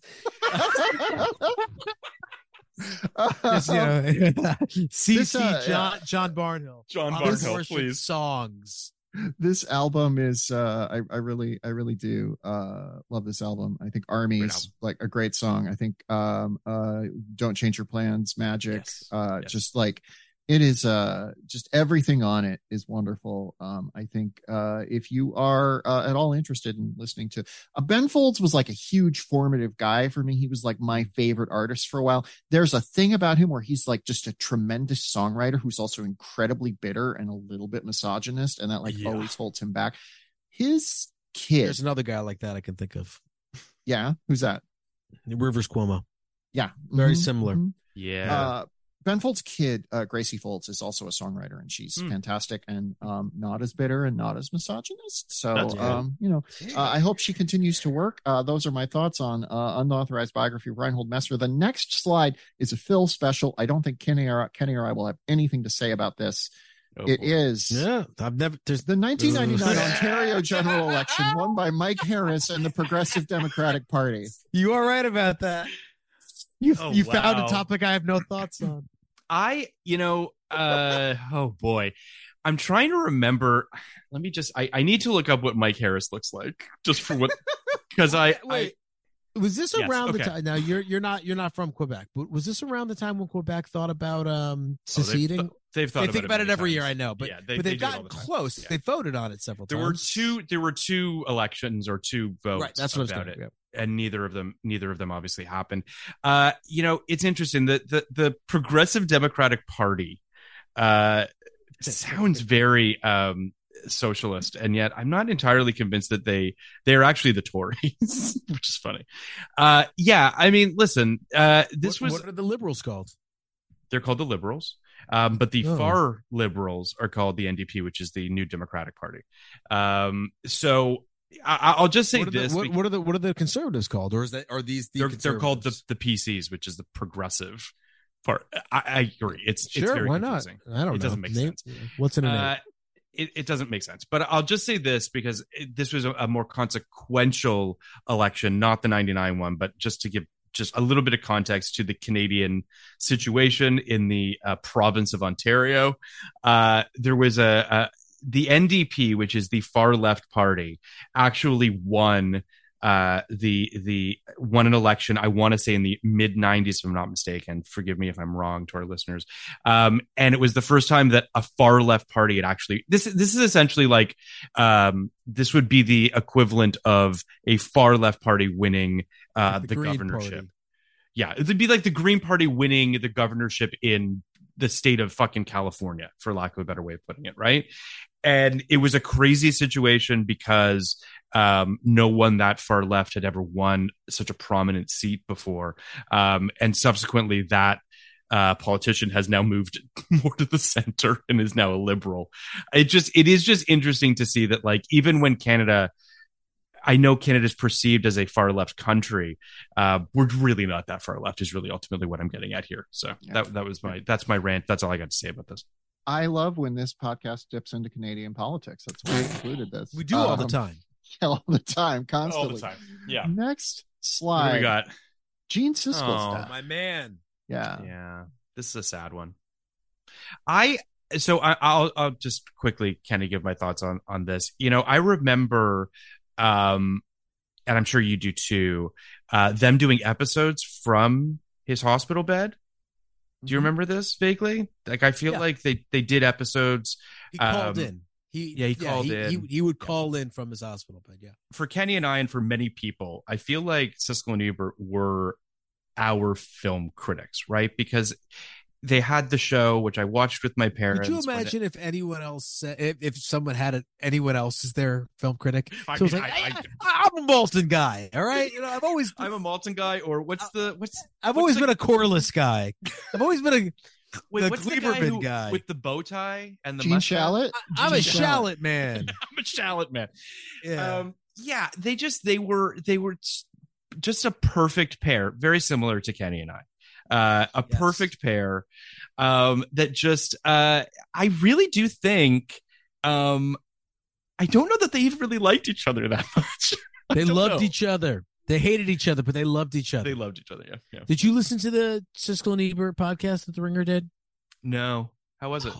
It's fantastic. I gotta listen to it. They really did hate each other. There was a big rivalry between them, but they wound up really like only trusting each other, right? Like they were the only ones who got each other by the end. And I love both. It has anything to do with the publications they work for as well, because I feel like the Chicago Sun-Times is like the hoity-toity paper of Chicago, correct? It's the opposite. Oh, is it the other way? The Tribune is the Tribune is okay. But so the Tribune is, you know, the fancier paper, but it's also conservative. Okay. And the Sun-Times is more, you know, it's a tabloid, so it's more like the Daily News, but it's liberal. So, you know, I think that they both kind of fit the paper, though I don't think Gene Siskel would be considered a conservative. But right. Yeah, no. I mean, Ebert was definitely the more hoity-toity of the two. Mm-hmm. And he's definitely our North Star more than Siskel was. But, you know, Siskel, like, something I always loved about Gene Siskel is his favorite movie of all time is Saturday Night Fever. Like, that's lovely and honest and sweet, you know? I do think that there's less performance with Gene.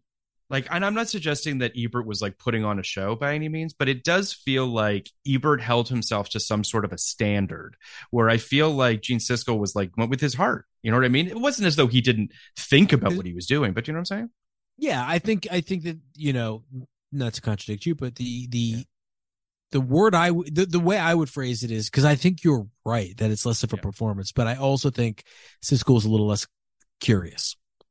And I think that, I think that Ebert went into almost every movie with fewer preconceived notions. You can't go into a movie with no preconceived notions, but a more open mind. I could potentially love this movie. And I think there were a lot of movies that had to win Siskel over, and sometimes they just didn't or couldn't. And he was really harsh on a lot of movies that, are considered classics. But he also, as you said, he put Babe Pig in the City #1 in his last year. He's not afraid of that. I think there's also something to, obviously our listeners know that I and to some degree Emily will be covering 1992 in the future. And I will say that I'm curious to see some of Gene's reviews back then, because obviously for our 99 podcast, we focused primarily on Ebert. And I think it would be interesting to perhaps kind of compare and contrast the two of them, because they did see very different perspectives on film. And in 92, when they're really kind of in the thick of it, right? Like that's when I'm watching Siskel and Ebert every week. I think it'll be interesting. I have always felt that Ebert was the better writer. It's very hard to find Siskel reviews now. Okay. Yeah. Like the Tribune just doesn't have that. Interesting. Okay. Yeah. But yeah, no, one of my favorite Gene Siskel stories is a lot of people got mad at him for going to a Bulls game instead of a screening. And I'm like, no, he should just have gone to the Bulls game. Like that was the Michael Jordan era. Yeah, Go see the Bulls. Come on. They really both loved the Bulls. It was a big part of their lives. Yeah. Okay. All right. Next slide. Right. Who Wants to Be a Millionaire? We almost did an episode on the American TV show debuts. You did? Almost did an episode on this. Okay. Yeah, because this was a very important show to me. Like I America, apparently. And America, but for me in particular, because I am, if nothing else, I know I've described myself as many things: a musical boy, or a game show boy, or a WWE boy, a baseball boy. Did I already say that? A lot of different boys I've been in my life. DiMaggio, but baseball boy. Yeah. But I am more than anything a game show boy. When I was in kindergarten, I went to kindergarten half day, as everybody did, and you switched midway through. And what I was so deeply upset from going to morning kindergarten to the afternoon kindergarten was that I wouldn't be able to watch USA's block of game show reruns. And then my dad said, "Let me introduce you to The Price is Right." So this is my wheelhouse. I've watched hundreds of thousands of hours of game shows in my life, and to have and I'm also a trivia dork. To have a prime time game show debut and be like the talk of the country for probably, that run that ended with the interestingly named John Carpenter winning $1 million. That first run was amazing. Amazing. The country was, hanging on every word of Regis Philbin. He became a style icon.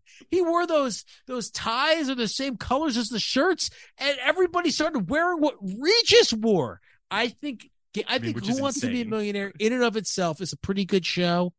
I think there are a lot of really good elements. I don't think it moves fast enough. I think, Jeopardy is the platonic ideal of a trivia game show. Because the problem with it fundamentally in its DNA is those early questions, right? Where you're just like, I got to go through this shit again. Like, yes, I want to get, that's the problem. Yes, it is a problem. And it takes too long.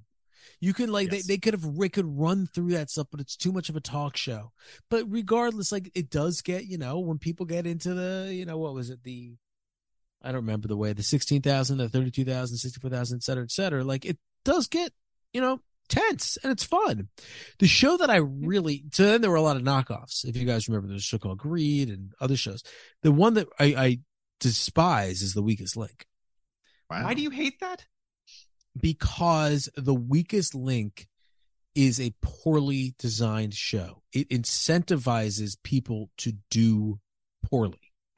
It incentivizes you to not play to the best of your ability, because you'll get voted. Because very quickly in the show, people realized, we should just vote off the strongest person because we'll lose to them in the trivia contest at the end. Oh, that's fair. So what's the point of keeping around the strongest person? So you are the best strategy is to throw the game, which is horrible.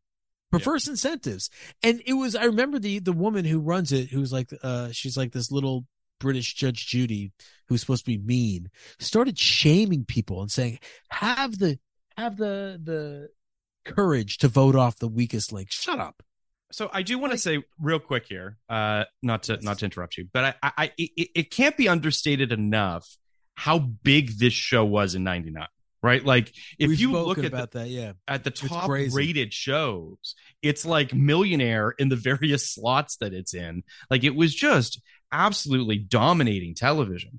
It really, and it did spawn, to your point, Kenny, a bunch of, I don't want to say knockoffs, but things within a sort of similar milieu to some extent. It's still kind of on. There's a celebrity version of it that Jimmy Kimmel does periodically, which is kind of fun to watch. But yeah, I was not, it wasn't my thing. But I always thought the fact that it was vaguely serialized was an interesting aspect to it. Kenny, you had one more thing you wanted to say. Very much used to be a game. That very much used to be a game show thing, where where it would be, they would literally, like those old shows that were on USA, they would literally stop the game mid game and come back, pick it up the next day wherever they stopped it. Which I always like you, Emily. I find that charming. I think that is actually a really interesting thing. I did try to work in something about WWF wrestling. I could not find just a good event, but if you want to do 30 seconds on the Attitude Era while we switch over, Kenny, go for it. We almost did a WrestleMania episode. Yeah, it ultimately became. I'll tell you why I think we didn't do a WrestleMania era. A WrestleMania episode. I think it would have been too embarrassing for me. Ultimately, I think that it's like it's out. There were people we could have brought on for it though. Like we had a bunch of guests that locked and loaded. Listen, you do when it's podcast like it's 92.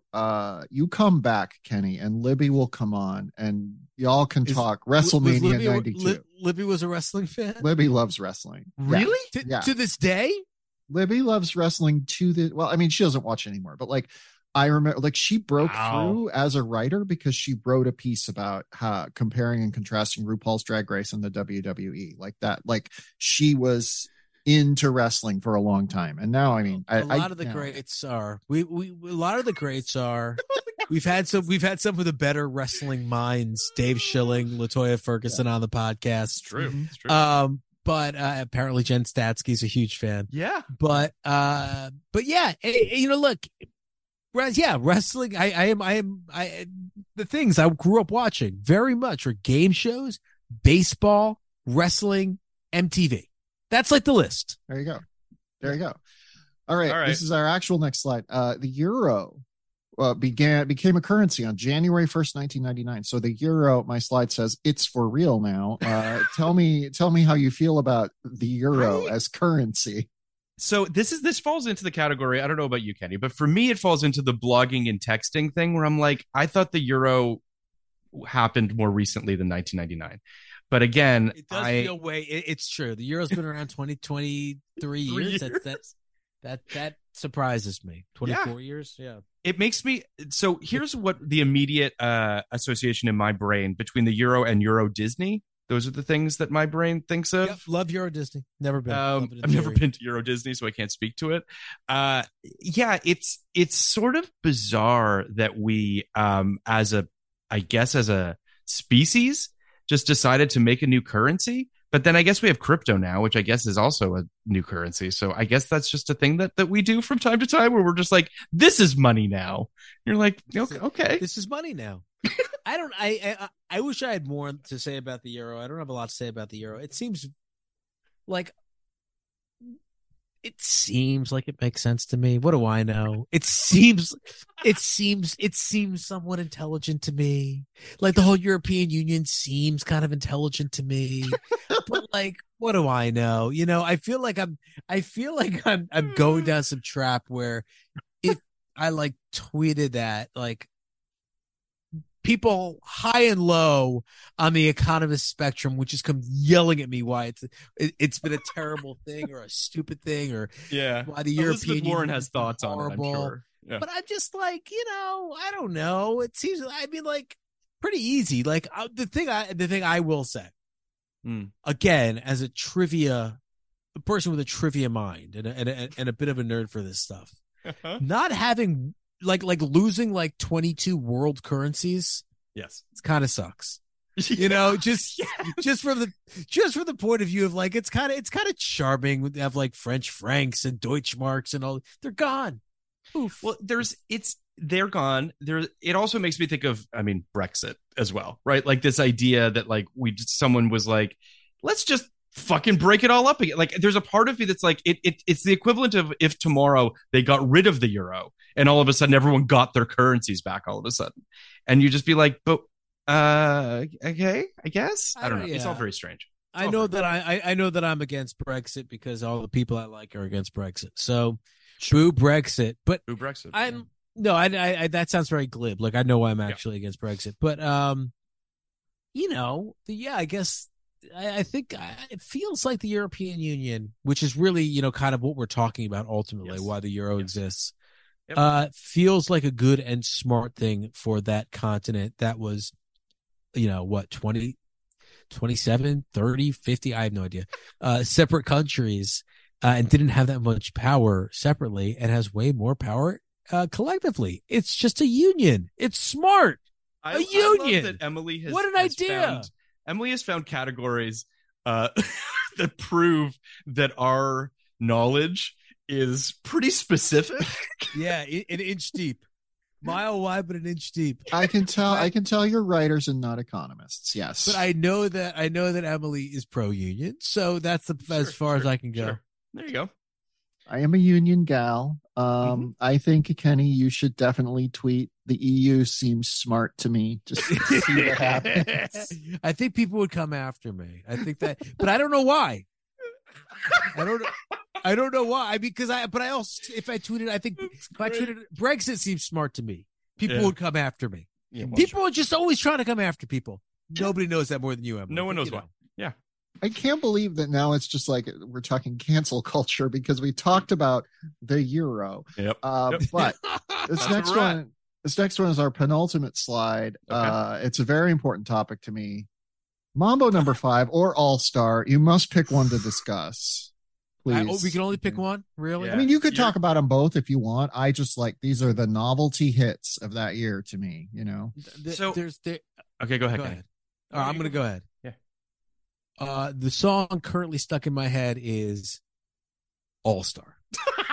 And not because it's on this list, because it's in my head. We sing it in my family. Are you guys on TikTok at all? Are you aware of the All Star meme? No, I'm not on, but I'm aware. I thought you were going to ask if I was aware of TikTok, but you're aware of the meme, right? Where I'm not aware of the meme, but I'm on TikTok. All right, so there like when someone falls or something, just imagine someone's like on a rope swing about to go into a creek, and they you start at the beginning. It goes and they go this, and they fall. Buddy once told me. So all my 5-year-old knows every word to the song. We just sing it for fun. It's, you know what? Smash Mouth has had quite a roller coaster ride in the culture. I think they've come out the other side. The fact that this song, like, my kids don't think of it as like a stupid novelty song. They think of it as just a song from from 1999. So that's So are you picking All Star? I picked All Star. I'm happy to move on to Mambo if you want to. So I'm picking Mambo. Because I fucking hate All Star. It is a earworm of the tallest order. You can literally just say that. You can literally just say some, and you know what it is, and it's in your head for days, and you can't shake it. I really hate it. I don't particularly like the associations with it either, in the sense that I don't like Shrek all that much. So like it also brings up Shrek. So it's just like, now that being said, Mambo number 5, not a great song. Not a bad song. Not a bad song. I don't care what anyone says. Here's my recent Mambo number 5 anecdote is this. It came on the radio. God knows what radio station I was listening to. And I didn't like immediately think like, oh, this is Mambo number 5. I should be like horrified and change the channel. In fact, I didn't think anything. My subconscious took over and just started singing along because it's actually a great song.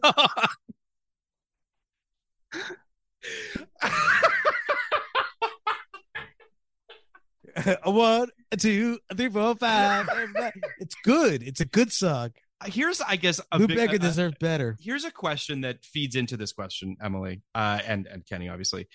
I do feel like both of these songs are part of a sort of musical culture appropriation to some degree. Like, I feel like appropriation is not right with Mambo No. 5, because I do think that Lou Bega has the bona fides to be able to sing about the Mambo No. 5. All Star feels a little bit. Feels a little No Doubty to me, like feels a little ska-ish. Like there's something kind of odd about it, but I feel like both these songs are very much of the moment. Like I don't think that either of these songs have aged particularly well, despite the fact that All Star is sweeping TikTok. I mean, Emily started it by saying this. They're novelty songs. They are novelty. You know, I mean, you want to know what's crazy? Every kid knows the fucking Macarena. That's true. The Macarena, like these, like the outside of like, you know, real classic, incredible songs, the next songs that survive the apocalypse, the generational apocalypse, are the novelty songs. Well, yeah, they're the cockroaches of music for sure. It's crazy, but they really survived in a way I had no idea. They know what song kids know every word to? Party in the USA. Every word. I mean, that's a good song though. That's a banger. Also kind of a novelty, but you know. It's so tub thumping. A great song. I have just three things to say about these. Mama No. 5. We had an offhand joke in Arden season 2 about one of the characters performing an acoustic version of this, and then the actress actually performed an acoustic version of it for our patrons, and it was wonderful. Really That's fantastic. It's wonderful. It's also the first song I ever downloaded on Napster because I was like, I heard it and was like, I like this song. I'm not buying a whole album. You know what was mine first that I remember? I don't know if it was my first, but it's the first that fits this bill was I'm Like a Bird by Nelly Furtado. I'm Like a Bird. There you go. Yep. My all-star story is that I was so into that song that I bought the CD the day it came out, and I was like driving down the street of the largest town in South Dakota with my windows rolled down, blasting All-Star and dancing to it. And like a car full of jocks pulled up right next to me, and they just started laughing, and I was like humiliated, and I was like, but it still is a bop. This song's a bop. Even the jocks didn't like it. Listen, before we go to the last slide, which I think may be a thing you just covered in your last episode, I have written down, I've fact-checked you. I have done Stats Girl. Oh, wow. Okay. Family Guy reruns aired on Cartoon Network, not Comedy Central. LiveJournal did start literally in 1999, so good job on that. But the first text message was sent in 1992. Joe DiMaggio was the Mr. Coffee spokesman. He won. Kenny, you said that he was on some pretty bad Yankees teams. He won 9 World Series titles. So you also said he played in the 30s, 40s, 50s, and 60s. He retired in 1951. I checked this. Marilyn Monroe was single when she died. Okay. I think crediting Sean Parker as the inventor of Napster and the social network is a thematic statement. That's not an actual fact check. That's just Emily being critical. You were right about the music video for Believe. Cher released 3 albums in the 90s, so she was still making music. The Goonies you said something about how the Goonies would be in trouble now, meaning as far as CGI effects. The Goonies would be in trouble now because they're all in their 50s, and as per actuarial tables, they get a little more likely to die every year. Phil truly does understand the series of unfortunate events series. You literally said when they came out in every particular. Mamma Mia, I got this wrong. I said Mamma Mia had debuted earlier in London in 99. No, 1999 was when it debuted in London. Okay. Wow. JFK Jr. is indeed dead. I fact checked that for QAnon. Everyone is, I think at some point, someone said, Ken Hughes said something about people being comfortable with a certain heterosexual couple. And I wanted to be clear that everyone is generally comfortable with heterosexuality. I feel like that's a concept, our culture. You said Bobby Draper was played by 3 different actors. He was played by 4 different actors. Ooh. Chloe Grace Moretz would not be my comparison point for a successful actress in her age bracket. She's kind of struggling. You said Neptune must be crying. I know this was just a misspeak because it's Pluto must be crying. Yes. Let's see. Reinhold Messner was the third Ben Folds 5 album. The first was the self-titled. The second was Whatever and Ever Amen. Siskel and Ebert did come to love each other. The Sun Times is a fucking rag. When you said you've listened to you've watched 100,000 hours of game shows, that's roughly 11 years. That's roughly 11 and a half years. I'm just sounds fair. Good for you. 40. The EU was founded in 1993, so it was like actually pretty late for them to become with the currency. The euro is nothing like crypto. The EU does have 27 member states. Kenny somehow pulled that out of his ass. And finally, Lou Bega does not have Mambo bona fides. He's German with Sicilian and Ugandan parents. So I just want to say that was fucking incredible. That was incredible, Emily. But really I also want to say my favorite fact was Joe DiMaggio won the World Series 9. I don't think I said he was on bad teams. Maybe I did. That's my favorite. Oh, fuck. That was actually fun to be doing that on my phone as I was. Oh, that was so good, Emily. What do we got? What's the last final one? slide? This is a thing that I do think you may have talked about. Second opinions. What do you regret saying on this podcast? Not this episode, but this podcast as a whole. And you only have 4 minutes to be like, I've had second thoughts on this or this or this. That's a really all right. question. So I'll start because we actually talk about this a lot. You're right. We didn't just talk about it so much, but we talk about it a lot. Unfortunately, the main one is Go. I wish I wasn't so hard on Go. I don't know why I was so hard on Go, but I was so hard on Go. I was trying to say something. So all my apologies to Go people. Yeah. Aside from that, one of the hallmarks of this podcast, and Phil and I have been saying it from the beginning, is we change our opinions and we come out and admit when we were wrong and change our ratings on things and, that kind of thing. So I don't regret most of that because I feel like I've already copped to a lot of those things. I feel like I've definitely said things about people that I wish I hadn't because they might employ me at some point. Yeah, we had to pull an episode at one point. We have had to pull 2 separate episodes because I was up for jobs with people who were involved in the episode. You can go back and see if you can figure out which one those were. I didn't get either of those jobs, but my whole philosophy is, and it's interesting, we've been doing this the last 5 years, while every white boy I know has been, saying you can't say anything anymore and, people are going to get you and all that stuff. And my whole philosophy with that thing has been essentially, I think I'm coming from the right place. If I'm not coming from the right place, I think the people who care about me will check me. And furthermore, if I'm not saying the right thing and it comes out the wrong way, or basically if I say the wrong thing, then I fucking probably deserve what's coming to me. So I'm doing my best at all times. No, really, I feel that way. Yeah. So I'm doing my best at all times to kind of be a sensitive, empathetic person. I think I've done a good job at that. And, I've never had that feeling that I feel is pervasive in, conversations that white boys have with each other, which is they're going to get you for something. I don't know, man. I mean, maybe if you say shit. I think that, outside of, a couple instances where, it might have had a professional effect on Kenny specifically, I don't think I really have any regrets about opinions that I've had. I think that, speaking, sort of doubling down on what Kenny's saying, we're smart guys, I think, and I don't think that we've ever sort of stuck our neck out or defended something indefensible. I think that if I had a regret, and this is such a stupid perhaps regret, but I kind of wish that we had planned out when we were going to do certain movies when, because I do feel like over the course of the 5 years, I look back on our first year and some of the movies we covered, and I love those movies, but I feel like I wish that we got to kind of reappraise some of them a little bit. Go is a perfect example of that, Kenny, where I'm like, I feel like I was kind of harsh on Go. I feel like at the beginning I was trying to prove something, I guess, maybe, and was just sort of.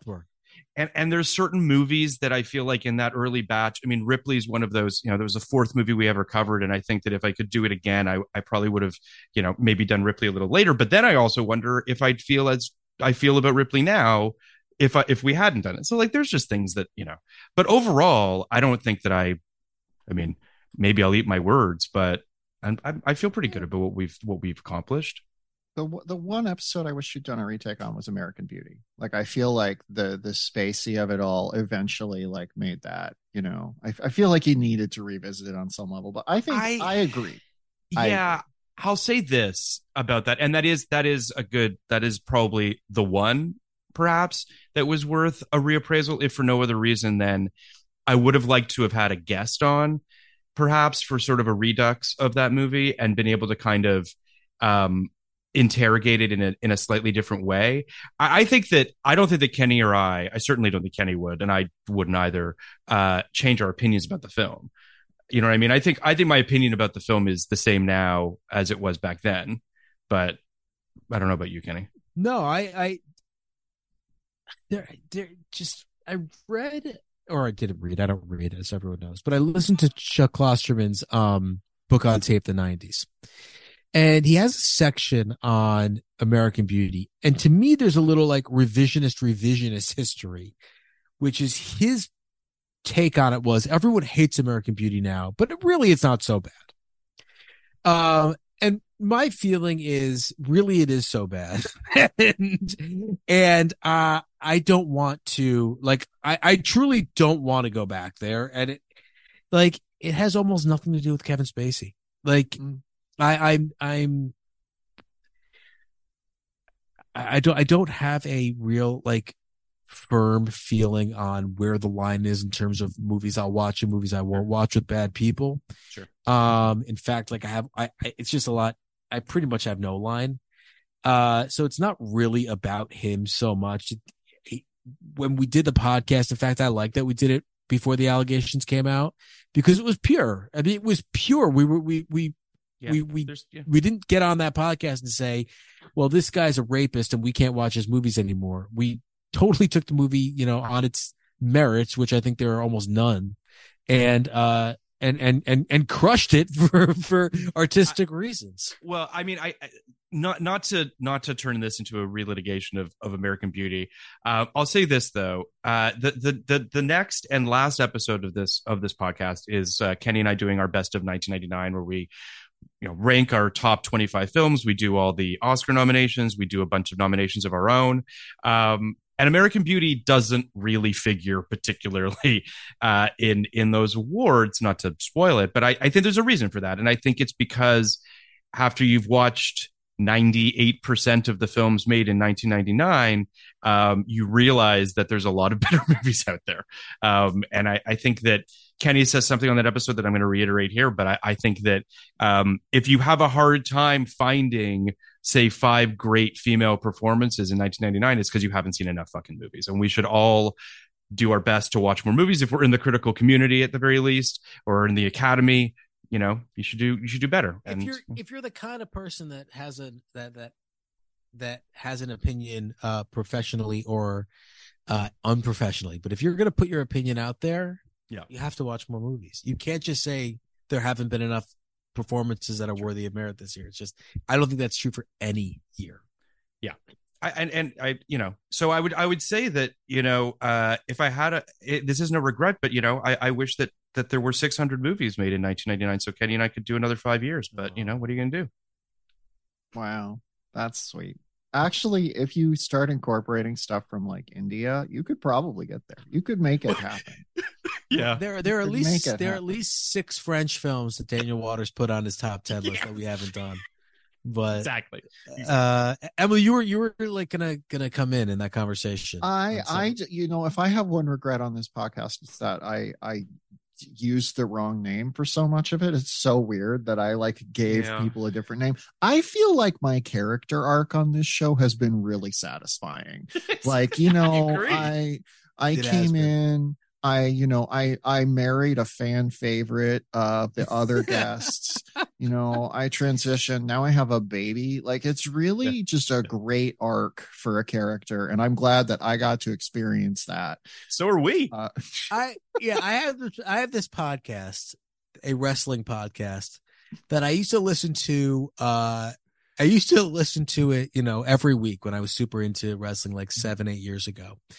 And now I listen to it like once a year or twice a year when they do their year-end awards, which I always like. And I've skipped a few years. And the second guy on the show is this guy named Trey. And about 7 years ago, he was divorced. He was like, I don't want to be too mean, but he was kind of like, it seemed like he was kind of living in his car almost. He had a really shitty job. He like wanted to get into wrestling in a manager role. He had like a daughter he didn't see that much. Like, it was just kind of like a rough situation for him. And like, I checked in like a year ago and he's like remarried, has a great job, is like a big part of this like independent wrestling company that like has like some cachet down there. Like, it was nice. It's like, oh, Trey, you made it. It was great. So you're the Trey of this podcast. I am the Trey of this podcast. I mean, I will say though, just because it's worth saying again. Not only is your arc tremendous, Emily, but truly, I think I speak for Kenny when I say that, we're so thankful that we can call you a friend, that you've done this podcast with us, not just this episode, but just in general. You're obviously, no one's going to come close to you on 1999 in terms of the amount of episodes. This was, first of all, you doing this particular episode was a blast. This was so much fun. This was a gift. And you were like the best possible McLovin. Thank you. I blew you to a kiss. I forgot to blow it, so I kind of just like threw it at you. I hope you liked it. That's fine. That's fine. We caught it.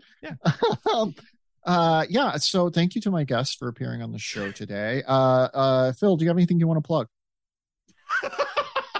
Podcast Like It's 1992 will be starting up in February. There's also a Patreon that will be starting up in February as well. Details forthcoming.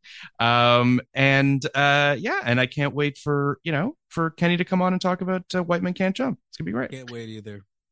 Kenny, do you have anything you want to plug? Not anymore. Step Up got canceled 2 days ago. Maybe a new show. Hey, always doing stuff. I also just want to say, too, that, this podcast has been a gift in so many ways, but the relationships that we've built, Kenny and I are currently, we're developing a show with 2 guests. Emily, you and I are going to be podcasting together.